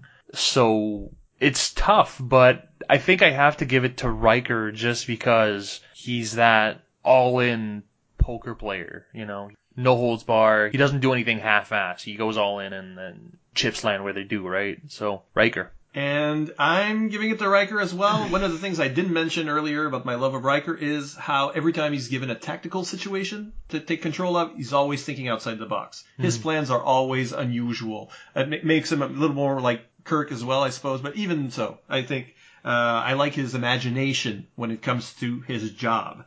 Anyway, Riker gets 4 votes out of 5. And Kirk is still in. Riker moves on. Data versus Beverly is next. Let's see what you make of this. Derek. I give it to Data. I didn't even vote for Beverly in the first, the first round. So for me, that's kind of like no question. I mean, you point to those kind of archetypal outsider characters. You got the Spock, the Odo, the EMH, and I think Data, certainly fits into that legacy, mode of all those different characters. And I think, there must be a reason why the whole Pinocchio type story speaks to people and, viewing humanity through the lens of this android. And also, there's a lot to be said for Brent Spiner. I mean, Brent Spiner has played the role for many years and he is a terrific actor. So I think on the merits of that too as well, I'm also going with Data. Corey. So in sort of the same way that I developed war fatigue, I did develop a Data fatigue, and it didn't go away through the course of the Next Gen movies, unfortunately. That being said, he is a pivotal character in this series, and his lens is the one through which a lot of stories are told. Beverly doesn't really get that kind of attention. So just from volume alone, I have to sort of give it to Data. He brings more to the series, perhaps, than Beverly was allowed to or, designed to. So it's going to be Data. Fred? Well, when I was on here earlier for the other episode I was with you, I said that Data was my favorite character, so it's gonna have to go to Data. I really like his search for humanity throughout TNG. I think is a super interesting arc. So Data. Kurt? Yeah, Data was always my favorite character on Next Gen. That's an easy choice there. Same here. I think he got a lot more to do and is a lot more important in the show and in Star Trek in general than Beverly ever was. So Data moves on. Let's see now. Ro versus Saavik is our next bout. Corey? Ensign Ro, she's so cool, and Michelle Forbes is awesome. I like watching Michelle Forbes in anything she's in.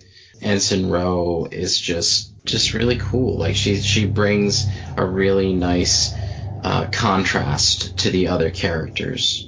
So yeah, Ensign Ro. Fred? Ensign Ro. Kurt? Yeah, Ensign Ro. That might have changed if they had gone with their original plan of making Saavik the other Vulcan character in Star Trek VI and seeing more story there, but Ensign Ro had the more interesting stories from what we were given. Derek? I think I'm gonna give some love to Saavik, even though it's probably pointless, but I'll throw a vote to Saavik. I think probably just because of I think I prefer the original series era Star Trek to Next Generation, so I'm just gonna sort of throw my vote to the wind and vote for Saavik. That's okay.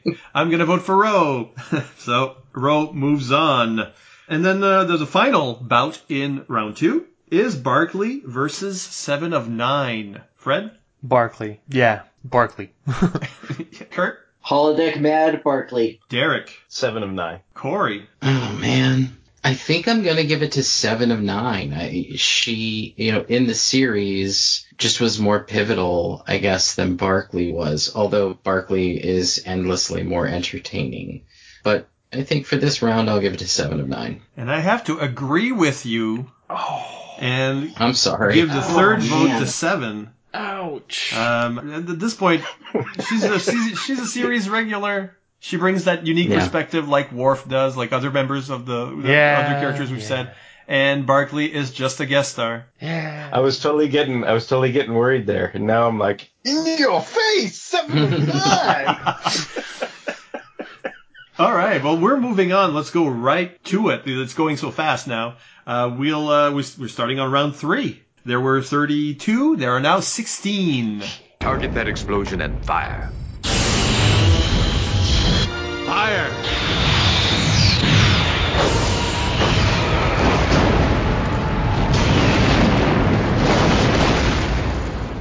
That's getting down to the nitty-gritty. Spock versus McCoy.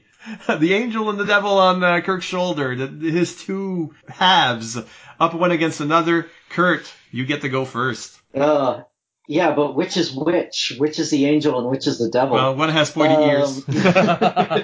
True. I have to go with Spock. Mentioned multiple times the outsider archetype, and Spock being the originator of that archetype in this universe, and Leonard Nimoy's performance from the very first episode all the way to right before his death. He is Spock.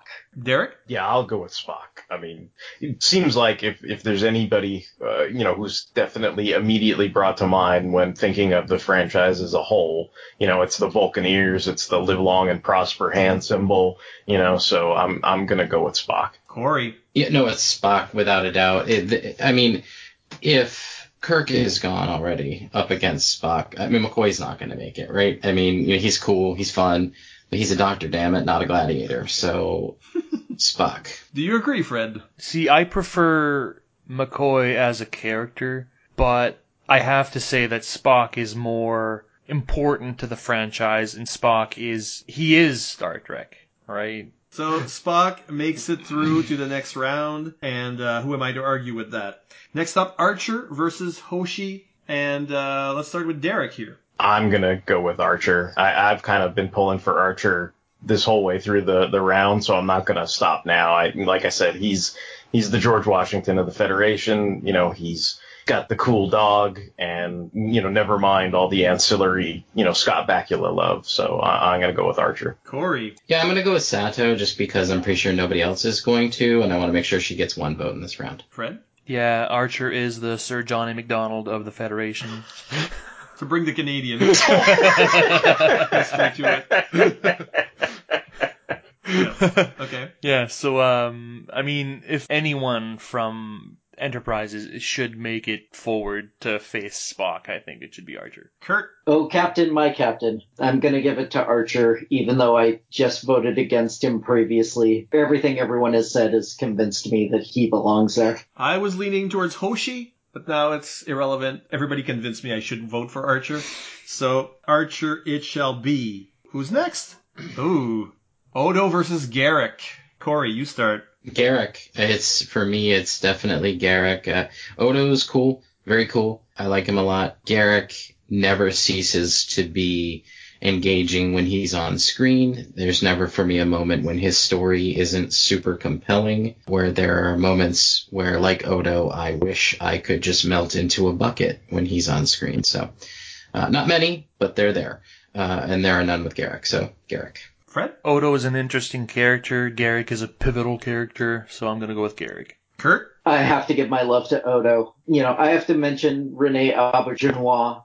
He is such a great actor, and I've loved him from back in the Benson days, and seeing him take on such a complex character with such an interesting backstory and so conflicted and everything. I love Odo. Gotta give him at least one vote. Derek, it's 2-1. This is definitely a hard one, but I sort of went through this already in my own mental gymnastics, where Odo and Garrick both came up against one another in my own head thoughts, and Andy Robinson won out that one, so I gave it to Garrick. So that's 3-1 for Garrick. I would lean towards him, though I would gladly give my vote to Odo as well. I could have gone either way here. Garrick moves on. And in the lone Voyager bracket, well, not lone because 7's in the other one, Chakotay is versus the Doctor. Is this the end of the road for Robert Beltran? Fred? This is another one of those where it's like an important character versus a fun character. Like, I mean, the Doctor is important, but not as important as Chakotay. Really? I think. I don't know. Like, I mean, he's important because if he's not there, then everybody dies somehow. But, I mean, is it important that it's that Doctor is what I mean. But yeah, I'm going to vote for the Doctor anyways. Kurt? I've already mentioned my love of the Doctor multiple times. This is an easy choice for me. Doctor all the way. Derek, are you still backing your man? Well, I did go through these mental gymnastics already, and Chakotay and the EMH came up against one another. I mean, I think this comes down to the point where it comes down more to personal preference of character rather than like historical significance or, the kind of maybe larger importance, culturally. So, and I do tend to agree with you that Chakotay wasn't necessarily all that he could have been on the show, whereas I think the Doctor as a character certainly achieved his full potential. So I ended up voting for the EMH in this bracket. All right, Corey? Yeah, Chakotay doesn't make it past the EMH for me. I just think the character just does some very cool things. He's pivotal in Voyager, eventually returning home. He's just fun and cool and played brilliantly. So, yeah, sorry, Chakotay, but EMH for me this time. The Doctor moves on. The Doctor is in. Sisko versus Worf. Big characters. Let's start with Corey. Sisko, easily. He's one of the most important characters in Star Trek. So for me, that gives him the pass for Worf. I mean, Worf is one of the most important. I know. I'm sorry. I sound like I'm hitting on Worf all the time. But Sisko, easily for me. Derek? This is hard, but I ended up going with Worf. I think just because I appreciate his journey as a character. I think Ben Sisko is super important to Deep Space Nine, but Worf has been important to The Next Generation and even some of the original movies as well.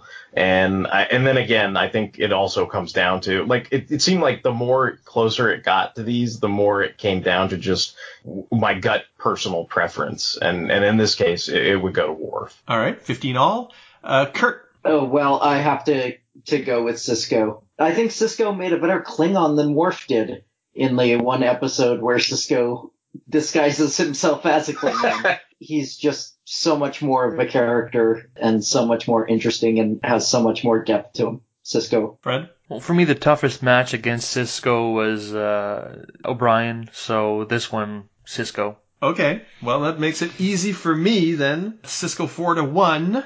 He moves on. In the Discovery bracket, because it's pretty much now cut down to show by show, it's Burnham versus Saru. Let's start with Derek. Saru! I think he should be made not just the acting captain, but the captain. Like, he needs his own ship. Saru. Saru, okay. Gets the first vote. Kurt? Burnham. It's the first time we see someone, well, I guess we see it a little bit with Paris, but with someone that is a criminal, even though they did what they thought was the right thing, and get to see them mix in with Starfleet and their ideals. Yeah, I think she's a more interesting character, and she's the lead character, so Burnham. Fred? I agree that Saru should be captain, but I think Burnham is going to be captain, so Burnham. Really? Yeah. Well, we'll see. That's not what I think at all. Corey? So Saru tugs at my heart more than Burnham does. His speeches, especially the one speech where he talks about when you know you're Starfleet or not, that one really hit home with me. Burnham is a very engaging character. She's possibly the better character, but just from an emotional standpoint, I really like Saru, and I'm gonna vote for him. And that forces me to break the tie. One of the things we haven't talked about Burnham is her skill set, which I think is very, very interesting on a writing basis, because Star Trek is big on technobabble, and Saru, in this case, is a science guy, a science geek, and that stuff just goes over your head and whatever. It's plot device. But Burnham is also science, but anthropology, ethnology, and she's working things out because she knows about the Klingon culture or trying to figure out that big monster's behavior. That's much more interesting as far as giving things to a character to do. I'm telegraphing it here. I am voting for Burnham, who will move on to the next round, 3-2. I mean, even as a Saru voter, I feel like that's the right result. Here's where I might get sad. I don't know. We'll see. Riker versus Data. Derek, start us off. You may convince me otherwise, but my gut reaction was to go with Data. Corey? Data, I think. Fred? My favorite character, Data. Oh, shoot. Kurt? I haven't voted for Riker yet. Data. All right. Well, I'm voting for Riker. Data moves on. Data will move on anyway if I change my vote, right? Yeah, yeah. So I'll symbolically change my vote to Riker. Kurt, how about you start with Ro Laren versus 709? Oh, Ro, I think, is the more interesting character. Again, I wanted to learn more about her.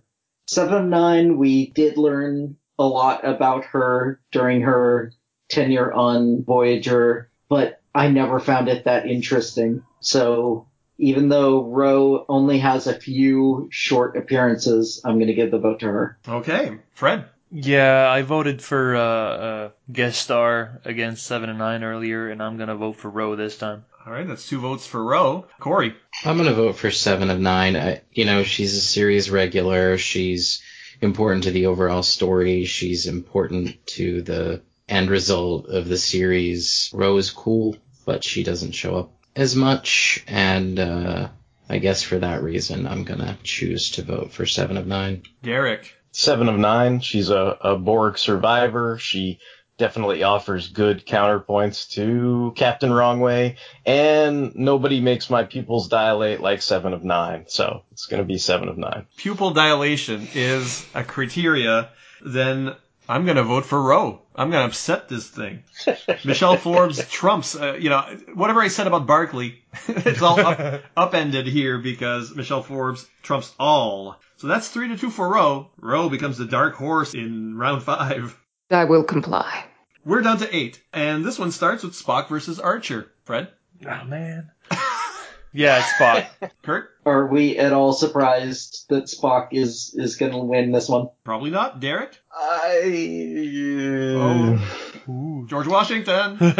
Yeah, I know. That's what I was like. Well, see, what's weird is in my mental gymnastics, Kirk made it all the way, right? So I'm like sitting there going, well, Kirk's original series and so Spock, so that should kind of trump Archer, but Archer literally made way more tears than Spock ever did on my mental gymnastics. Oh, whatever, I'll be a dissenter and go with Archer. Corey? Spock. And so that's 3-1 now, and I gotta give it to, I think, Spock, even though I kind of want to give it to Archer. So it's Spock moving on. Probably as he should. Yeah, I'm not upset about that. Yeah, the mixed crews quarterfinal is Garrick versus the Doctor. So, Kurt? Oh, that's tough, because DS9 is my favorite iteration of Star Trek, but the EMH was one of my favorite characters, even though he came from my least favorite iteration of Star Trek. But I think the character depth that we get in the Doctor outweighs Garak's intrigue. I mean, he's definitely an interesting character, Garak, but I think we get to know the Doctor better, and he's a more well-rounded character overall. The Doctor. 2 votes for the Doctor. Derek? For Cardassia! I'm going to go with Garak. Corey, still sticking by Garak? Oh, I sure am. Yeah, absolutely. I think personally, I love a character that's sinister. I love a little bit of skullduggery. He does that, and he's also incredibly fun. And his relationship with Bashir is just really entertaining. So, yeah, Garak, 100%. Fred? I'm going with the Doctor on this one. I think his growth in the series, like Sorry. You're reacting Did to you me. just facepalm?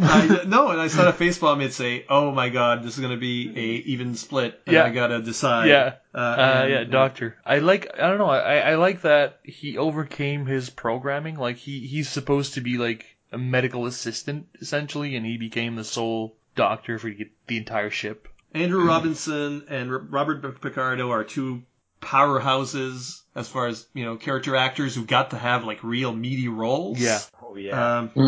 So this is very hard, but damn it. I mean, this is absurd, but I'm giving it to the Doctor. No! Yeah. No! Yeah. I was kind of tickled by the idea that Garak would work his way up through the hero bracket with like subterfuge and all this like sly flammery, but you cut him out. You really surprised me. I'm stunned. What's nice about Garak is that I can use him in the villain bracket. He'll be back. I shall return. It's weird that the semifinals is Spock and a hologram. But 2 characters that have the same function on the show. Yeah. So, interesting. Okay. Next we have Sisko and Burnham. Let's start with Derek. Sisko. Sure. For sure. Corey. I lost Garak. I can't handle losing Sisko, so I'm voting for Sisko. Fred. Oh, it's no contest. 1 season growth versus Ben Sisko. Kurt. Yeah, even if you compared season 1 of Discovery to season 1 of DS9, I would still go Sisko. Okay. So, Sisko moves on. Obviously, he'll be my vote. Data versus Ro is our last bracket in the quarterfinals. Corey, take us out. Data. Yep, Data. Yeah, for a minute I was upset that I was voting for Data, but then I was like, no, I'm not disappointed by this. Yeah, Data, of course. Sure. Fred, well, we know your vote. Data.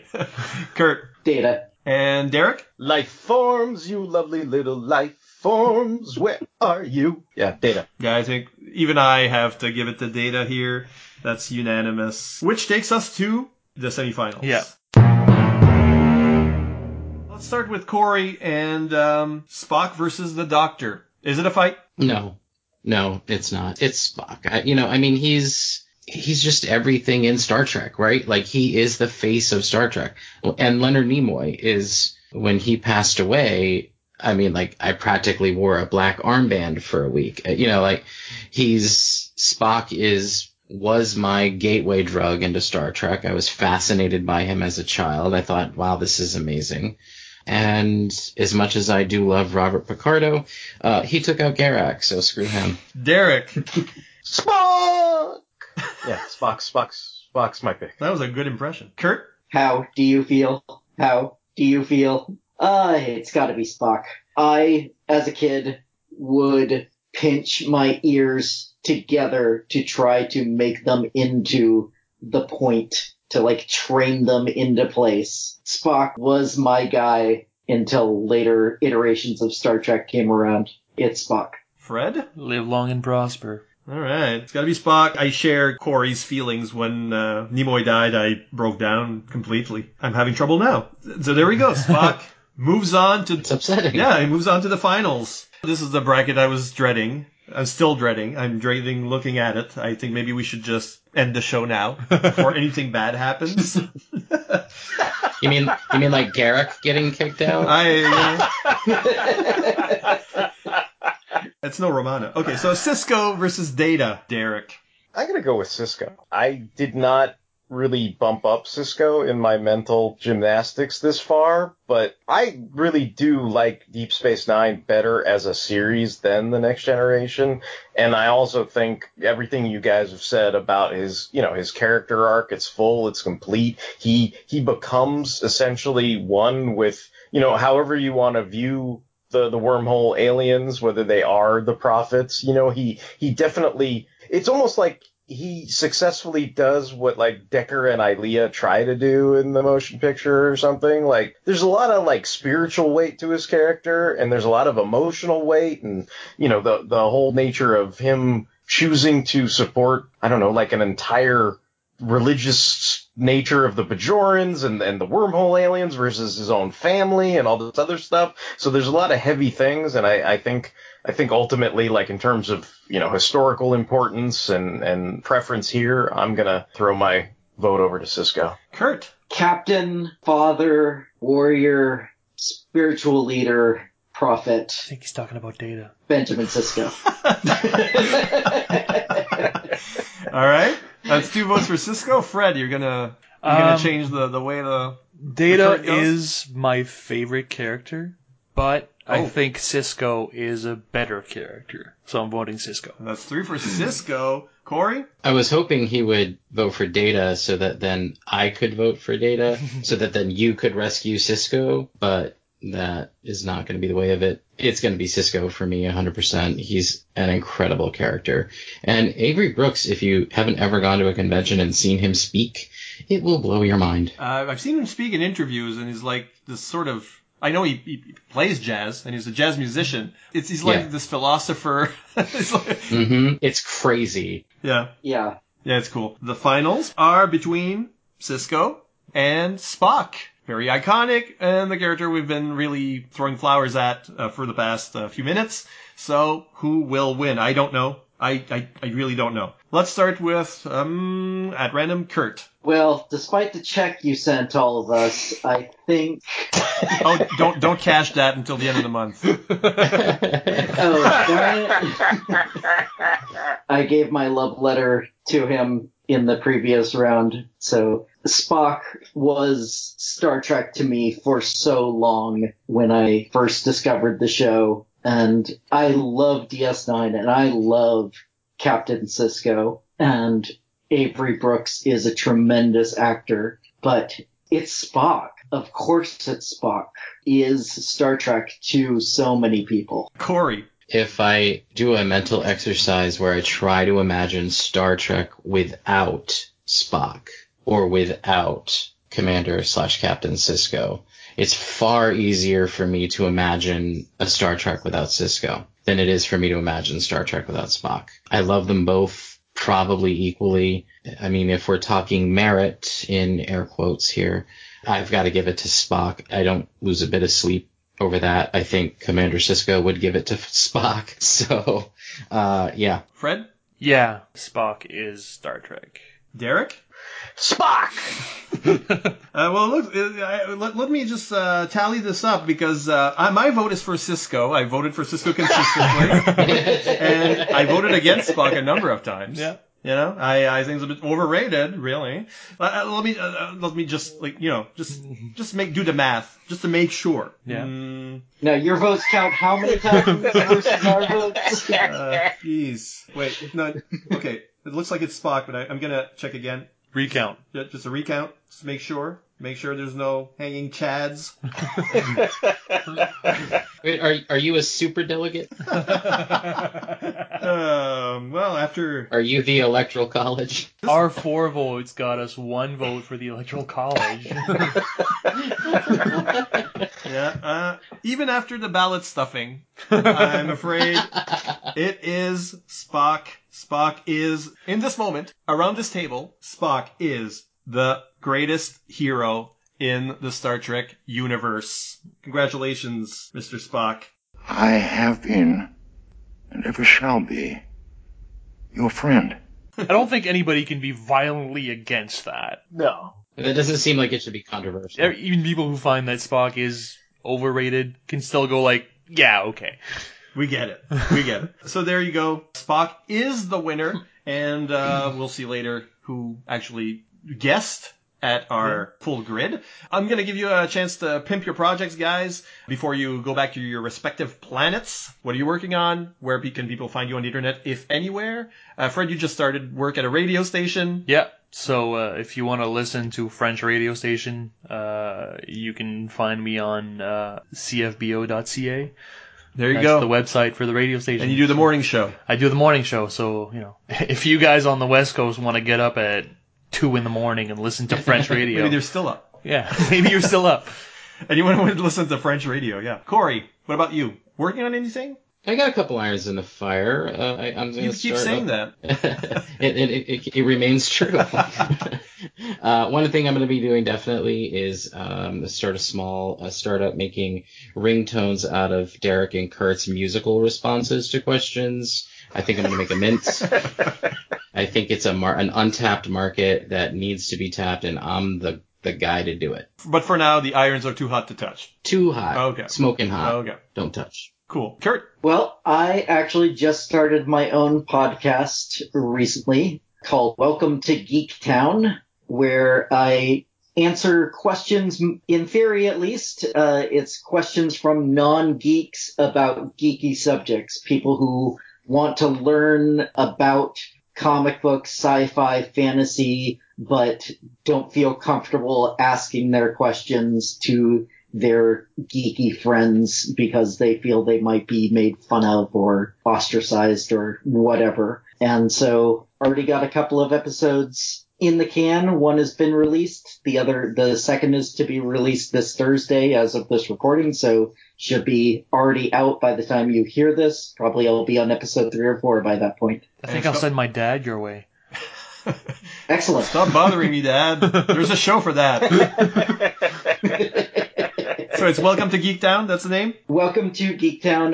The website, you can find it on iTunes or Stitcher, Google Play. So anyway, you can find it on those, or it's www.welcome2geektown.com. Very good. And Derek? The easiest way to find any podcasts I'm on is over on fanholespodcast.blogspot.com. There's plenty of specific shows, and there's also kind of all-encompassing whatever we feel like talking about shows. So there's all kinds of podcasts there. And then if you like videos, I do a video web series called History of Comics on Film, and that's at hocof.blogspot.com. Well, Fred Melanson, Corey Drew, Kurt Onstad, and Derek William Crabb, thank you. You guys can go your separate ways. Live your lives. Make them full and rich. I'll stick around for Subspace Transmissions, which are Star Trek news, feedback on the last episode, and I'll be crowning the winner of the Hero Bracket contest. So stick around. Pre-Crisis, Post-Crisis, The Ultimate Universe, Clone Saga. Do your friends throw these phrases around while you sit and wonder what they're talking about? Do you want to get into comics, role-playing, sci-fi, or fantasy but don't know where to start? Well then, welcome to Geektown. Welcome to Geektown is a podcast where I answer questions from non-geeks and geeks alike about various geeky subjects. What are the different timelines in DC? What makes the X-Men feared and hated when other Marvel heroes aren't? What's the difference between Marvel and DC, and why the turf war over which one is better? Learn the answers to these questions, and maybe your own, at Welcome to Geektown. Available in iTunes, Google Play, Stitcher, and other podcast aggregators.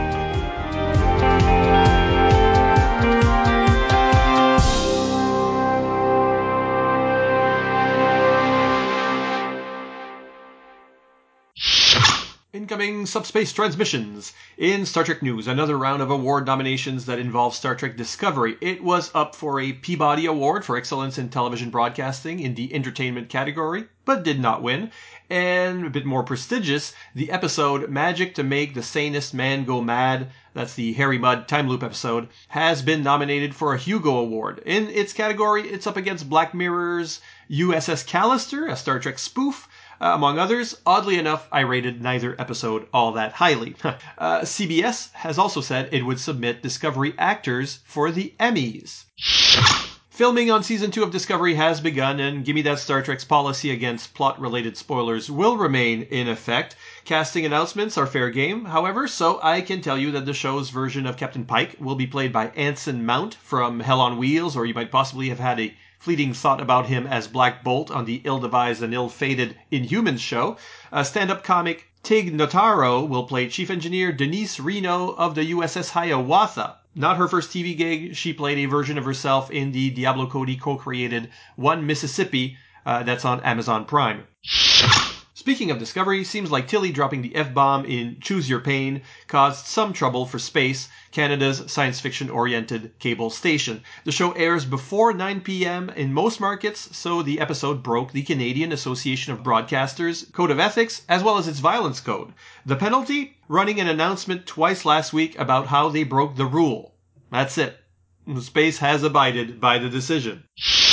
The news broke last week about 2 Star Trek films confirmed to be in development. A CEO at the Paramount Pictures CinemaCon said this, gave no real details, and no Star Trek film has actually been greenlit, but it looks like Paramount is going the cinematic universe route by releasing both the Quentin Tarantino movie and a Star Trek IV with Chris Hemsworth returning as Kirk's dad, possibly as part of a time travel story, with Tarantino's separate from that. Either way, S.J. Clarkson could be the first woman to direct a Star Trek film, as she's reportedly been tapped by Paramount to work on the Hemsworth film. Clarkson is mostly known for her television work, having directed Heroes, House, Dexter, Ugly Betty, Jessica Jones, and Collateral. And now that you've been waiting for almost 3 hours, the winner of the Star Trek Hero Bracket Contest with 43 correct answers out of a possible 63, it's Mike Gillis from the Radio vs. the Martians podcast. Congratulations, Mike. Get in touch with me when you hear this, and it will be my pleasure to send some Fire and Water merch your way. Thanks for everyone who participated, and in fact, let's celebrate your comments and social media interactions as we get into the feedback. First, a bit of older business. Martin Van Weer spoke out on the Borg episode, which was 2 episodes ago, says that when it comes to recommending what non-television expanded universe Star Trek media in which the Borg make an appearance, he personally strongly disagrees about the Destiny books that were mentioned. Goes on to say he wasn't very pleased with any of the extra-canonical Borg stories, says I really wish Pocket Books had left the Borg alone if they are not capable of writing stories with them. But last episode was myself and Scott X talking about the 2 cities on the edge of forever, that is to say, the aired episode and Harlan Ellison's original script. Chris Franklin on this says, fantastic episode, fellas. City is my all-time favorite Trek episode, and I came to that conclusion long before I knew it was held in such high regard by hardcore Trekkers and casual fans alike. It doesn't hurt that it's my dad's favorite episode as well, and one of the few he still recalls almost beat for beat. I agree with all of your comments on the story versus the actual aired episode. Kirk making the sacrifice fits right in with the needs of the many outweigh the needs of the few, or the one, angle that defined the kind of sacrifices the characters were willing to make by the time of the feature films. Nice link, Chris. Talking a bit about our own secret origins when it came to podcasting, Ryan Daly is necessary is something that was said. So Ryan Daly, of course, responded. He said, just found the epitaph to my tombstone. Rob Kelly says, Scott X, the podcast find of 2017. I've never been persuaded by Harlan Ellison's belief that his story was gravely injured by the show's revisions. From the stuff I've heard, both on this show and other places, his ideas were brilliant, but the mechanics made it unshootable. And you guys highlighted some ways that they actually made things better on a thematic and plot level. Just hearing the audio clips from this episode made me want to watch some classic Treks again. David Ace Gutierrez says that was terrific. Now I need to seek out this collection. By which he means the IDW graphic novel. Jack Bond says, a few years before Ellison's book, I ran across the script in an older anthology, 6 science fiction plays. One scene I remember is Kirk and Spock bringing down one of the uniform shirts in a bag to give Trooper an idea of what to look for. Ellison wrote that it should still be clean and bright, a symbol of the future in contrast to the depression around it. I could almost hear the Star Trek theme playing on muted trumpets while I read it. Interesting nuance. Iced D says, have either of you read Final Frontier by Diane Carey? The framing story is Kirk contemplating his resignation after Edith's death. It's a decent book and a quick read. Should check that out. Shag says, while I've seen the episode, it's only been once or twice. I understand its significance in Trek culture, but hearing you talk left me with a thought. Everyone knows Harlan Ellison is a pompous jerk. It's just accepted as fact, and it seems to be easily excused. Like, when he's rude or controversial, people simply say, well, he's just being Harlan. Really? Why does he get off that easy? Modern writers have been known to torpedo their careers if they tread into insulting other creators, or anyone else for that matter. Why does he get a pass? Max Travers says, I'm pretty much with Shag on this whole Ellison thing. He always comes off as cantankerous at best, even if I end up agreeing with what he's saying. But he seems to get to be a jerk way more often than most people get to take a run at it. As for this episode of Star Trek, the televised version is better in just about every way than Ellison's, in my opinion, just in general, but especially in regard to it actually being able to be used as part of the series that it was commissioned for. Now, a lot of complaints seem to be about how he would have done the whole series differently and not just this one show. You're right, Max, because there is a lot in that original script that, reveals things about Vulcan, so there were some ideas in there that would have lasted longer, have had more of an impact than just that one episode. Brian Linton then says, Ellison's version does make me wonder how the City on the Edge of Forever adventure played out in the Mirror Universe. Has the Mirror Universe equivalent of this story ever been mentioned or depicted in other Star Trek media? Well, I don't think it has, but you can actually see this or use this as a pivotal point between one universe and the other. So if Edith Keeler lives and the Second World War is protracted and the Allies lose it, then that might have led to the moral inversion of the Mirror Universe. So, food for thought. I guess in the Mirror Universe, well, there's no Mirror Universe version of it because this is where the timelines diverge. Greg Arujo says, if Ron Moore is to be believed, an Edith Keeler appearance in Generations had been discussed. So this was controversial. In the 50-year mission, the next 25 years, the Star Trek Oral History, Moore said, we talked about having it be Edith Keeler, but again, that got into the fact that the studio was so worried about continuity with the TV show, they didn't want it to be a fan movie, whatever that meant. Things have changed since then. At that point in time, on the television level, there was still a great fear of any kind of continuity or serialization and a worry that the audience would be lost. They had the same fear about feature films. People would be lost. They won't know who Edith Keeler is or care. They barely know who Kirk and Spock are. Well, be that as it may, studio from the past, we don't know who Antonia is either, so nor do we care. So instead of having some people know and care, we have everybody not knowing or caring, and even some people being puzzled by it. Bad move. Also, if the studio was really concerned about continuity, there wouldn't be all the emotion chip stuff in there and Picard's family and all of that stuff is from previous episodes. Tim Price says, big thumbs up for this episode. Frankly, getting runes and ruins confused alone could have soured Ellison on the TV version. Great stuff. Thanks, Tim. Now on Facebook, likes and shares from Aaron Bias, Billy Dunleavy, Brian Ing, Brian Cray, Brian Linton, all the Bryans, Chris Franklin, David Fior, Derek William Crabb, Gautam Shorin of Pulp to Pixels podcast, Jack Dower, Martin Gray, Max Romero, Max Traver, Patrick Delmore, Rob Kelly, who filled out his bracket with a big red Kirk written across it. Rob is officially the one with the fewest points. Roger Preeb, Sean Emmons, Shag Matthews. On Google Plus, got plus by the Hammer Strikes. Twitter retweets and favorites from Abel Mavada, Abel Pizzilla, Andrew Wall, Between the Pages, Captain Kirk's Dildo, Cindy Womack, Coffee and Comics, Comics in the Golden Age, who loves the show but also would like to see a time travel-centric episode. City on the Edge of Forever was only the tip of the iceberg for him, and he wants the rest of the ice, I guess. David S. Gutierrez, Dr. G Nerdologist, Earth to Chris, F4U Corsair, Fanholes Podcast, Hawkoff, The Irredeemable Shag of Firestorm Fan, J. David Weeder, Joanne Nelson, Johann Gottlieb Ficht, Justice Trek the Podcast, Justice's First Dawn, Christados, Longbox Review says, my theory about Ellison is that he wrote a crappy Star Trek story and knew it, but his ego wouldn't allow him to admit it. Max Romero of It's Plastic Man, Michelle Hill, Rad Adventures, Rhett, Rob Kelly, creative of DigestCast, Film and Water Podcast, Host of Sads, Pod Dylan, Superman Movie Minute, Treasury Comics and Mashcast, Scott X, Secret Wars and Beyond Podcast, Tim Price, Tim Wilcox, who predicted of this bracket that the final will be Kirk versus Picard and that Kirk will win. Oops. Tony Wolf, Trekonomics Trekbot, we welcome our robot overlords, Warlord Worlds, Willie Yarbrough, and Zoom Yukinori. As usual, let me remind you, you too can leave comments at fireandwaterpodcast.com or on the Fire and Water Facebook page or on Twitter with the hashtag FWPodcasts. Until the next episode, this is Siskoid reminding you to go boldly.